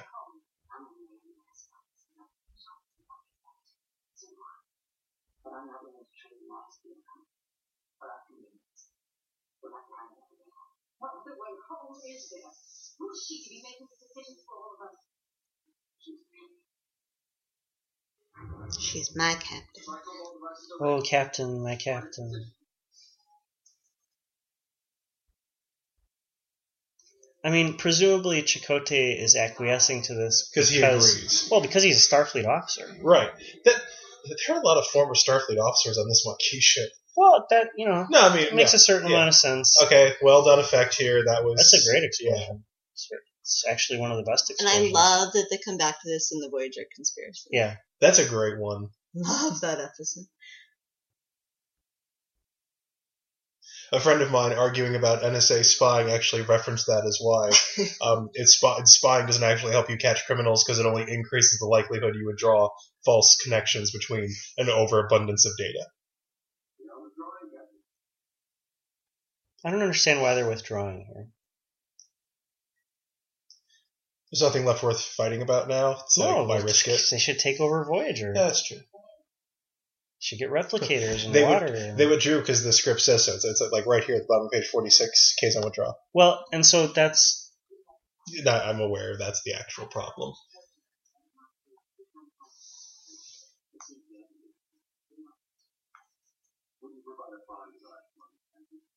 Yeah, so, they really very quickly have just told us that the Maquis are becoming part of the crew. Right. We've gone from a minute ago to now.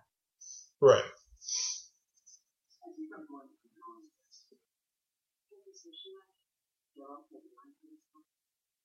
Everyone aboard this ship will report.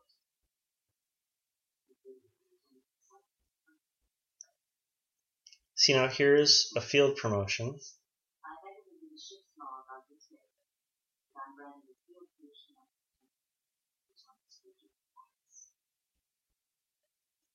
at I believe the naval tradition is the field commission lasts until they get home. Till they're out of the field. See, that would have been a great finale for Voyager. Is like Tom Paris magically suddenly has no rank. The Maquis Back to jail. Yeah, the Maquis are arrested because, like, as far as the Federation is concerned, those matters are not resolved. No, what the deal was, once they returned from Right, their mission, right. he was cut loose. But he still wouldn't be a lieutenant anymore. Yeah. I mean, he did graduate the academy, Yeah. so he's more qualified than B'Elanna. New Kirk to become captain of the Enterprise.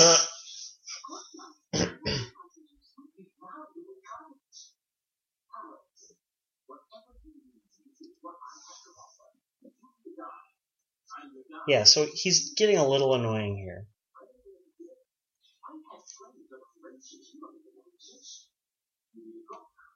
But I think a lot of my annoyance was based on just being younger, being like a snotty teenager, basically. He's by no means as bad as a Jar Jar. No, let's say. no. I mean, let's not say things we can't take back. I mean,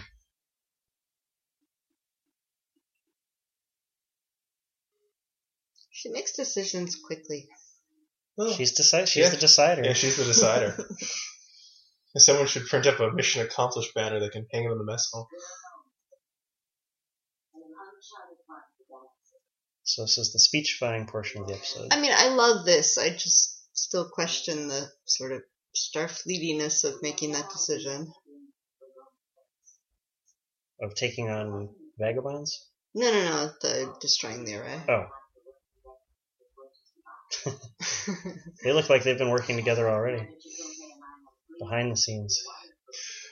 Hey, that console covers you from the waist down.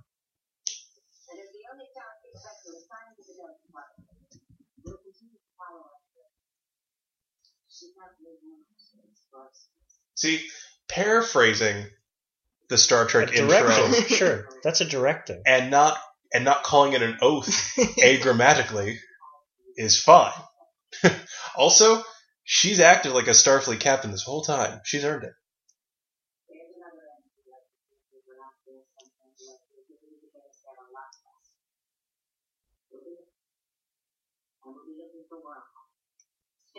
Nebula. Which we will find at about the rate of once every 4 to 5 episodes. Well, and you know what? Neelix delivers the line. He says, what's wrong with these people? If I see an anomaly in space, I go away from it.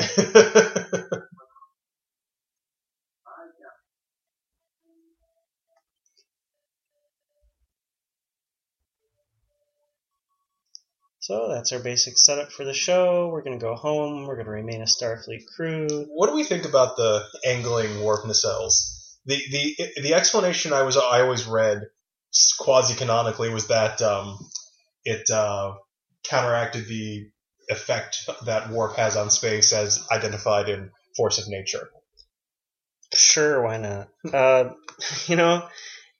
always took it to just be a design detail that was intended to look cool. I always find it a little bit superfluous. It seems like one more thing that could go wrong. What if the hinge broke? Right, there's no reason not to leave them at the 45-degree angle when you're traveling, because...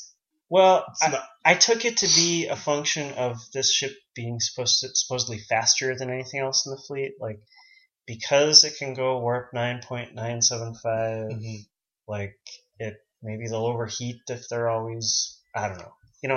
It's never explained. Yeah. It's certainly not the worst design choice in the history of the franchise. We won't go there. So writing-wise, I think as stated at the beginning, or before the beginning of this episode, the characters are not flawless, but, extremely well done. Yeah. Well drawn, well realized, good lines of dialogue to show us their attributes and their features. Mm-hmm. Some good character drama, especially I would say the standout character stories are the Tom Paris story, and probably the Janeway story. Yeah. I think they're the two most fleshed out characters in this episode. So I really enjoyed the writing on that level. And even the ones that aren't totally fleshed out yet. You've got little notes about Harry Kim forgetting his clarinet and his mom calling and, B'Elanna's Klingon side. Yeah, you're given enough detail to really latch onto him emotionally from the get-go, and none of it's ever contradicted or dropped. It's all really cohesive. Yeah. I think we identified the problems with the writing in that the middle bit kind of loses some energy and the mystery's a little mushy.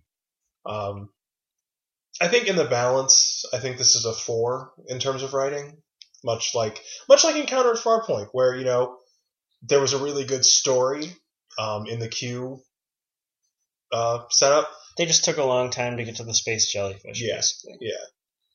And, that was a melding between two really disparate stories. Right. This one, I think it could have been tuned to be a bit more exciting, Yeah. and to be a bit less creaky or arbitrary seeming in Well, terms of they- things that have to happen. They needed an episode and a half, not 2 episodes. Not 1, that's too short, but, trying to stretch it to 2, I think, is Well, where they lost some of their momentum. I think they could have spent 5 or 10 minutes on Maquis versus Starfleet stuff. Yeah. It was just so quick. Yeah, so I think things could have been reorganized a little bit. I mean, if nothing else, what I think Voyager could have done with the Maquis is give us a little more teeth to the Maquis idea, because on some level, these aren't, like the way they describe the colony, certainly Deep Space Nine, it's like, they went there, they stayed there for a generation or 2, and then the extant border with a horrifying enemy flares up again. So your options are, your best option seems to be go to one of the many other worlds in the Federation and live an equally idyllic agrarian life if that's what you want. I never quite bought the Maquis' desire to remain, especially given the eventual consequences. So I really would have liked some development of why the Maquis were fighting so hard, because it's not like there's a dearth of paradises in the Star Trek universe. They run across one about every week. So it just seems like even the Indians on Doorman 5 and Journey's End, that felt a little, the explanation always felt a little rote. Well, it's like we're spiritually connected to this world. Well, wasn't that the case with Earth? Earth, right. You got in a ship and you found left another once, one. Right. do it again. So I really would have liked something a little more deep explaining why the Maquis fight. And that could have been something that was built in this episode, because other than that, it's just like, oh, well, we're not happy with the treaty. It's a treaty with a horrifying enemy who's going to vaporize you from orbit. Your options are somewhat limited. So that would have punched up this episode for me. But I stand by my 4. I think the character writing is strong enough to make it an above-average story, despite the problems we've identified. Acting. Apparently, there are a lot of people who dislike Kate Mulgrew's Captain Janeway. They're wrong. I agree. My problem with Voyager was never Janeway. It was never woman as captain. It was I think Kate Mulgrew is actually, until Jerry Ryan comes along, I think between Robert Picardo, Kate Mulgrew, and I think in an episode or 2, Roxanne Dawson, they are doing the heavy lifting. They are, and I don't respond as much viscerally to Tom Paris, so I always tend to forget him, and that's not because I don't think the actor does a good job. I just don't respond to him the way you do. But I think when it comes to Kate Mulgrew's a great actress, Robert Picardo's a fabulous actor. I think, acting was never a problem for me on this show. I mean, I think I never liked Harry Kim, but I think that was as much the writing. It's not like, I don't think Garrett Wang was bad. Yeah, they just never put. And in this episode, I think Robert he was Beltran fun. was great. Yeah, when it's clear that Robert Beltran has checked out, it gets a little tedious, but. Well, they stopped focusing on him, so it doesn't really matter. Right. He's just sort of there. He's like an extra who talks sometimes. Right. Speaking of extras, even the extras were. Oh yeah, Scott McDonald, he's great. Forget the Kazon for a moment, but Yeah. the other extras. I think the acting job on the Kazon was fine. Oh yeah, Jabin did his job. Yeah. He was the villain of the week. He seemed mean. So yeah, I think it's at least average to probably quite above average. Yeah. And effects-wise, Yeah, certainly above average.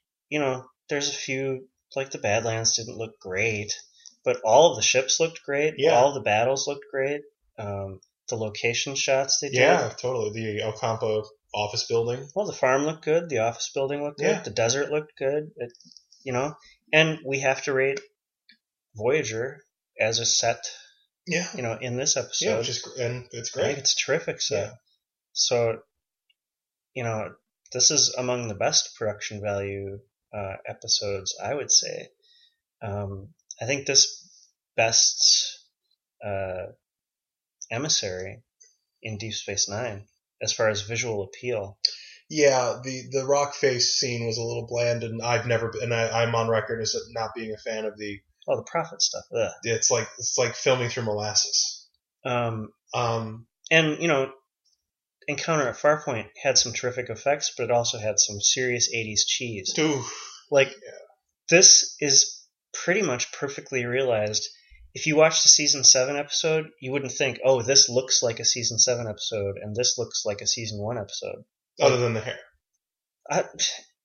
Look, okay, the hair's not great on Janeway, but otherwise, do you see what I'm saying? No, I agree. It's like the visual tone of the show is established and fits perfectly and never wavers. I'll give you Which that. Yeah. that's saying something because they didn't have much to improve on. Like, Yeah. it looks great. It's a great looking show. Yeah. I think in the balance, the episode in total is a 4. I think the acting is very good. I think the effects are very good. I think the creakiness we identified in the story and the kind of, lower energy the middle third gets, excuse me, I think make it a 4. Yeah, the overall. writing maybe is what keeps it from a 5. Yeah. If they had really dug their teeth into the ethical issue, is it acceptable to sacrifice people we don't know and don't really care about for our own happiness? Well, and in TNG, you would have gotten a scene where they were all around the Where they conference discuss table and they were debating it. That and that's what you that don't really get could have here. helped this Yes. episode. So part of that, I think, is because they tried to keep things so action heavy that there wasn't time. Well, and she doesn't have a, She doesn't have a group to appeal to. she doesn't have a first officer. She Right. doesn't have anyone. She I has also to think just sort they of didn't make get decisions. I think there might have been a little knee jerk. We don't want to do just what TNG did, so I think it was the next episode where there's like, all right, we actually do need a conference room. Well, I think there should.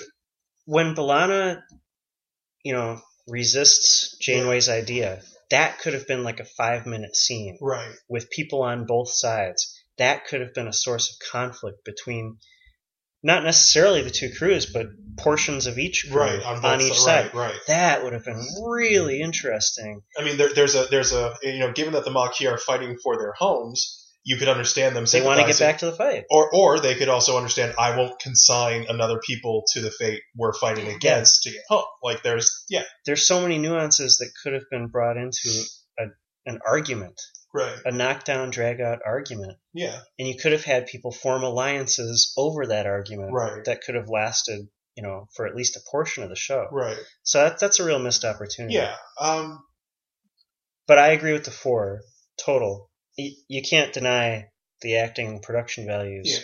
yeah, And the writing is at least average. Yeah, So, yeah.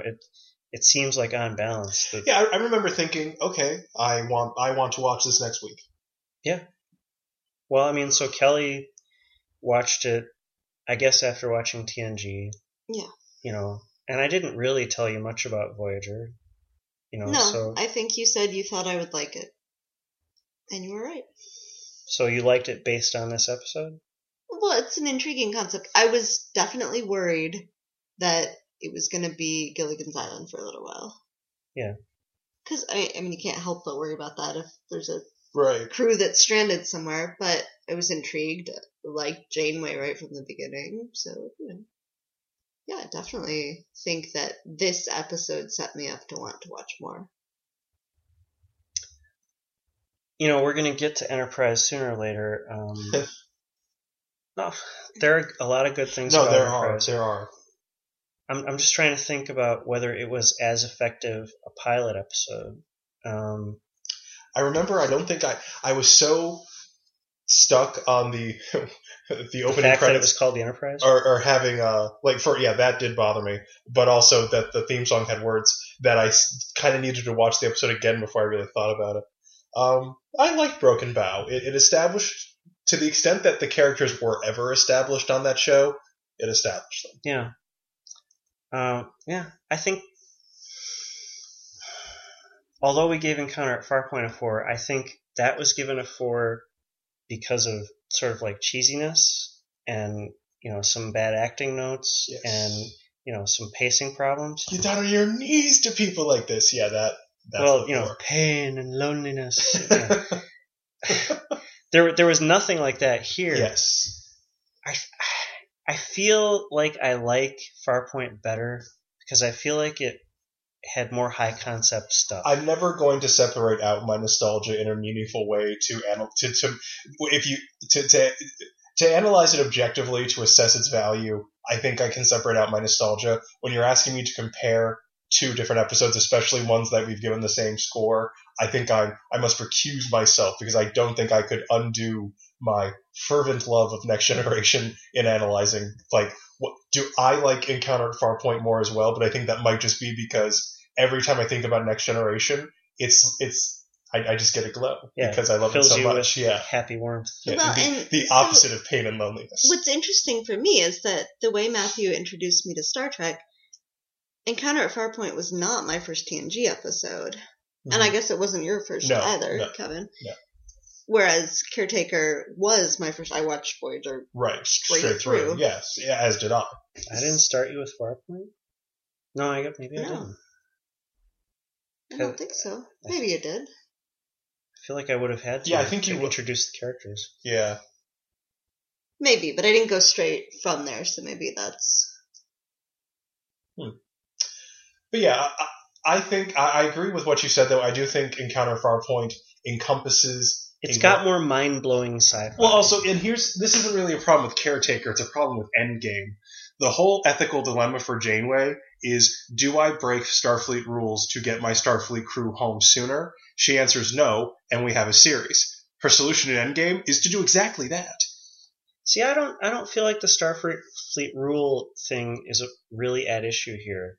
I feel like she has free reign. But what I'm saying is, if we're going to commit a ethically questionable act for the benefit of the crew in Endgame, to, like, presumably those 20 years that now don't happen had positives as well as negatives. And, if we're going to undo that for our own personal benefit, why not just go back in time and change your decision in Caretaker?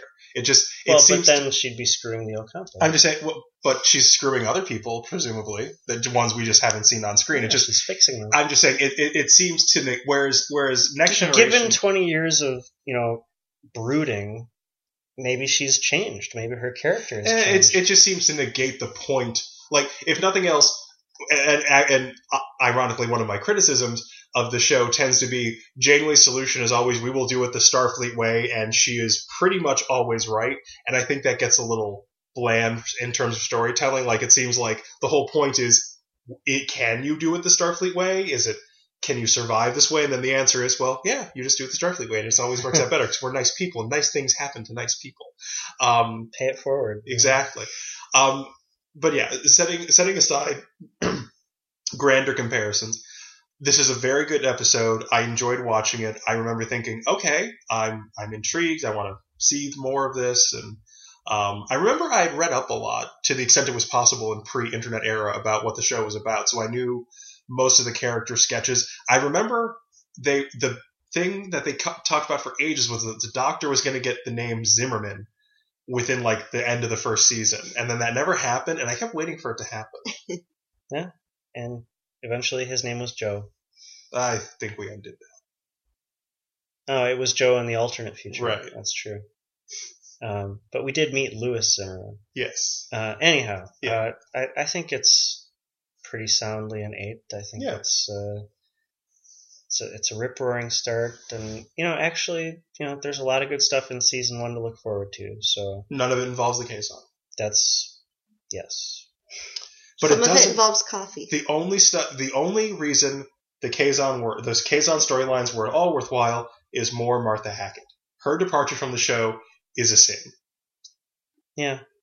No, I agree. She's really good. So we'll get there. Let's end this podcast now. It's an 8 from Kevin and me, and I think sounds like Kelly basically agrees with the assessment. Yeah, I mean, I said I was probably going to do letter grades so as to not interfere with the number scheme, and it would be like an A- for me. B+? A-/B+. B++, like when I actually got that once. The teacher was really indecisive, and I'm like, that's not a grade. I don't Either grade it's 89 things, or it's not. but I read fellowship essays, and so my own internal ranking system that doesn't mean anything in the outside world, and I do like B+++. Do you have an A+ that's not just decorative? Like, no one gets an A+ from me. But an A+ is actually the full 100%. Yeah, but no one would get that. Okay. Well, I'm just curious because for some people, A is 100% and the A+ is just an exclamation point. But I was just curious because that kind of tells me what your A- is. No, when I give A pluses, that's 100. Yeah, that is perfection. 99 is an A. Okay. 91 is an A minus. 90 is an A. Maybe only 90 is an A minus. Okay. I just don't do that. Yeah. That's kind In any case, this is in the A minus B plus ish. which I believe is how you would define an 8 on our scale. Yeah, there are flaws. It's quite good. All right. So we will be back next week for Parallax.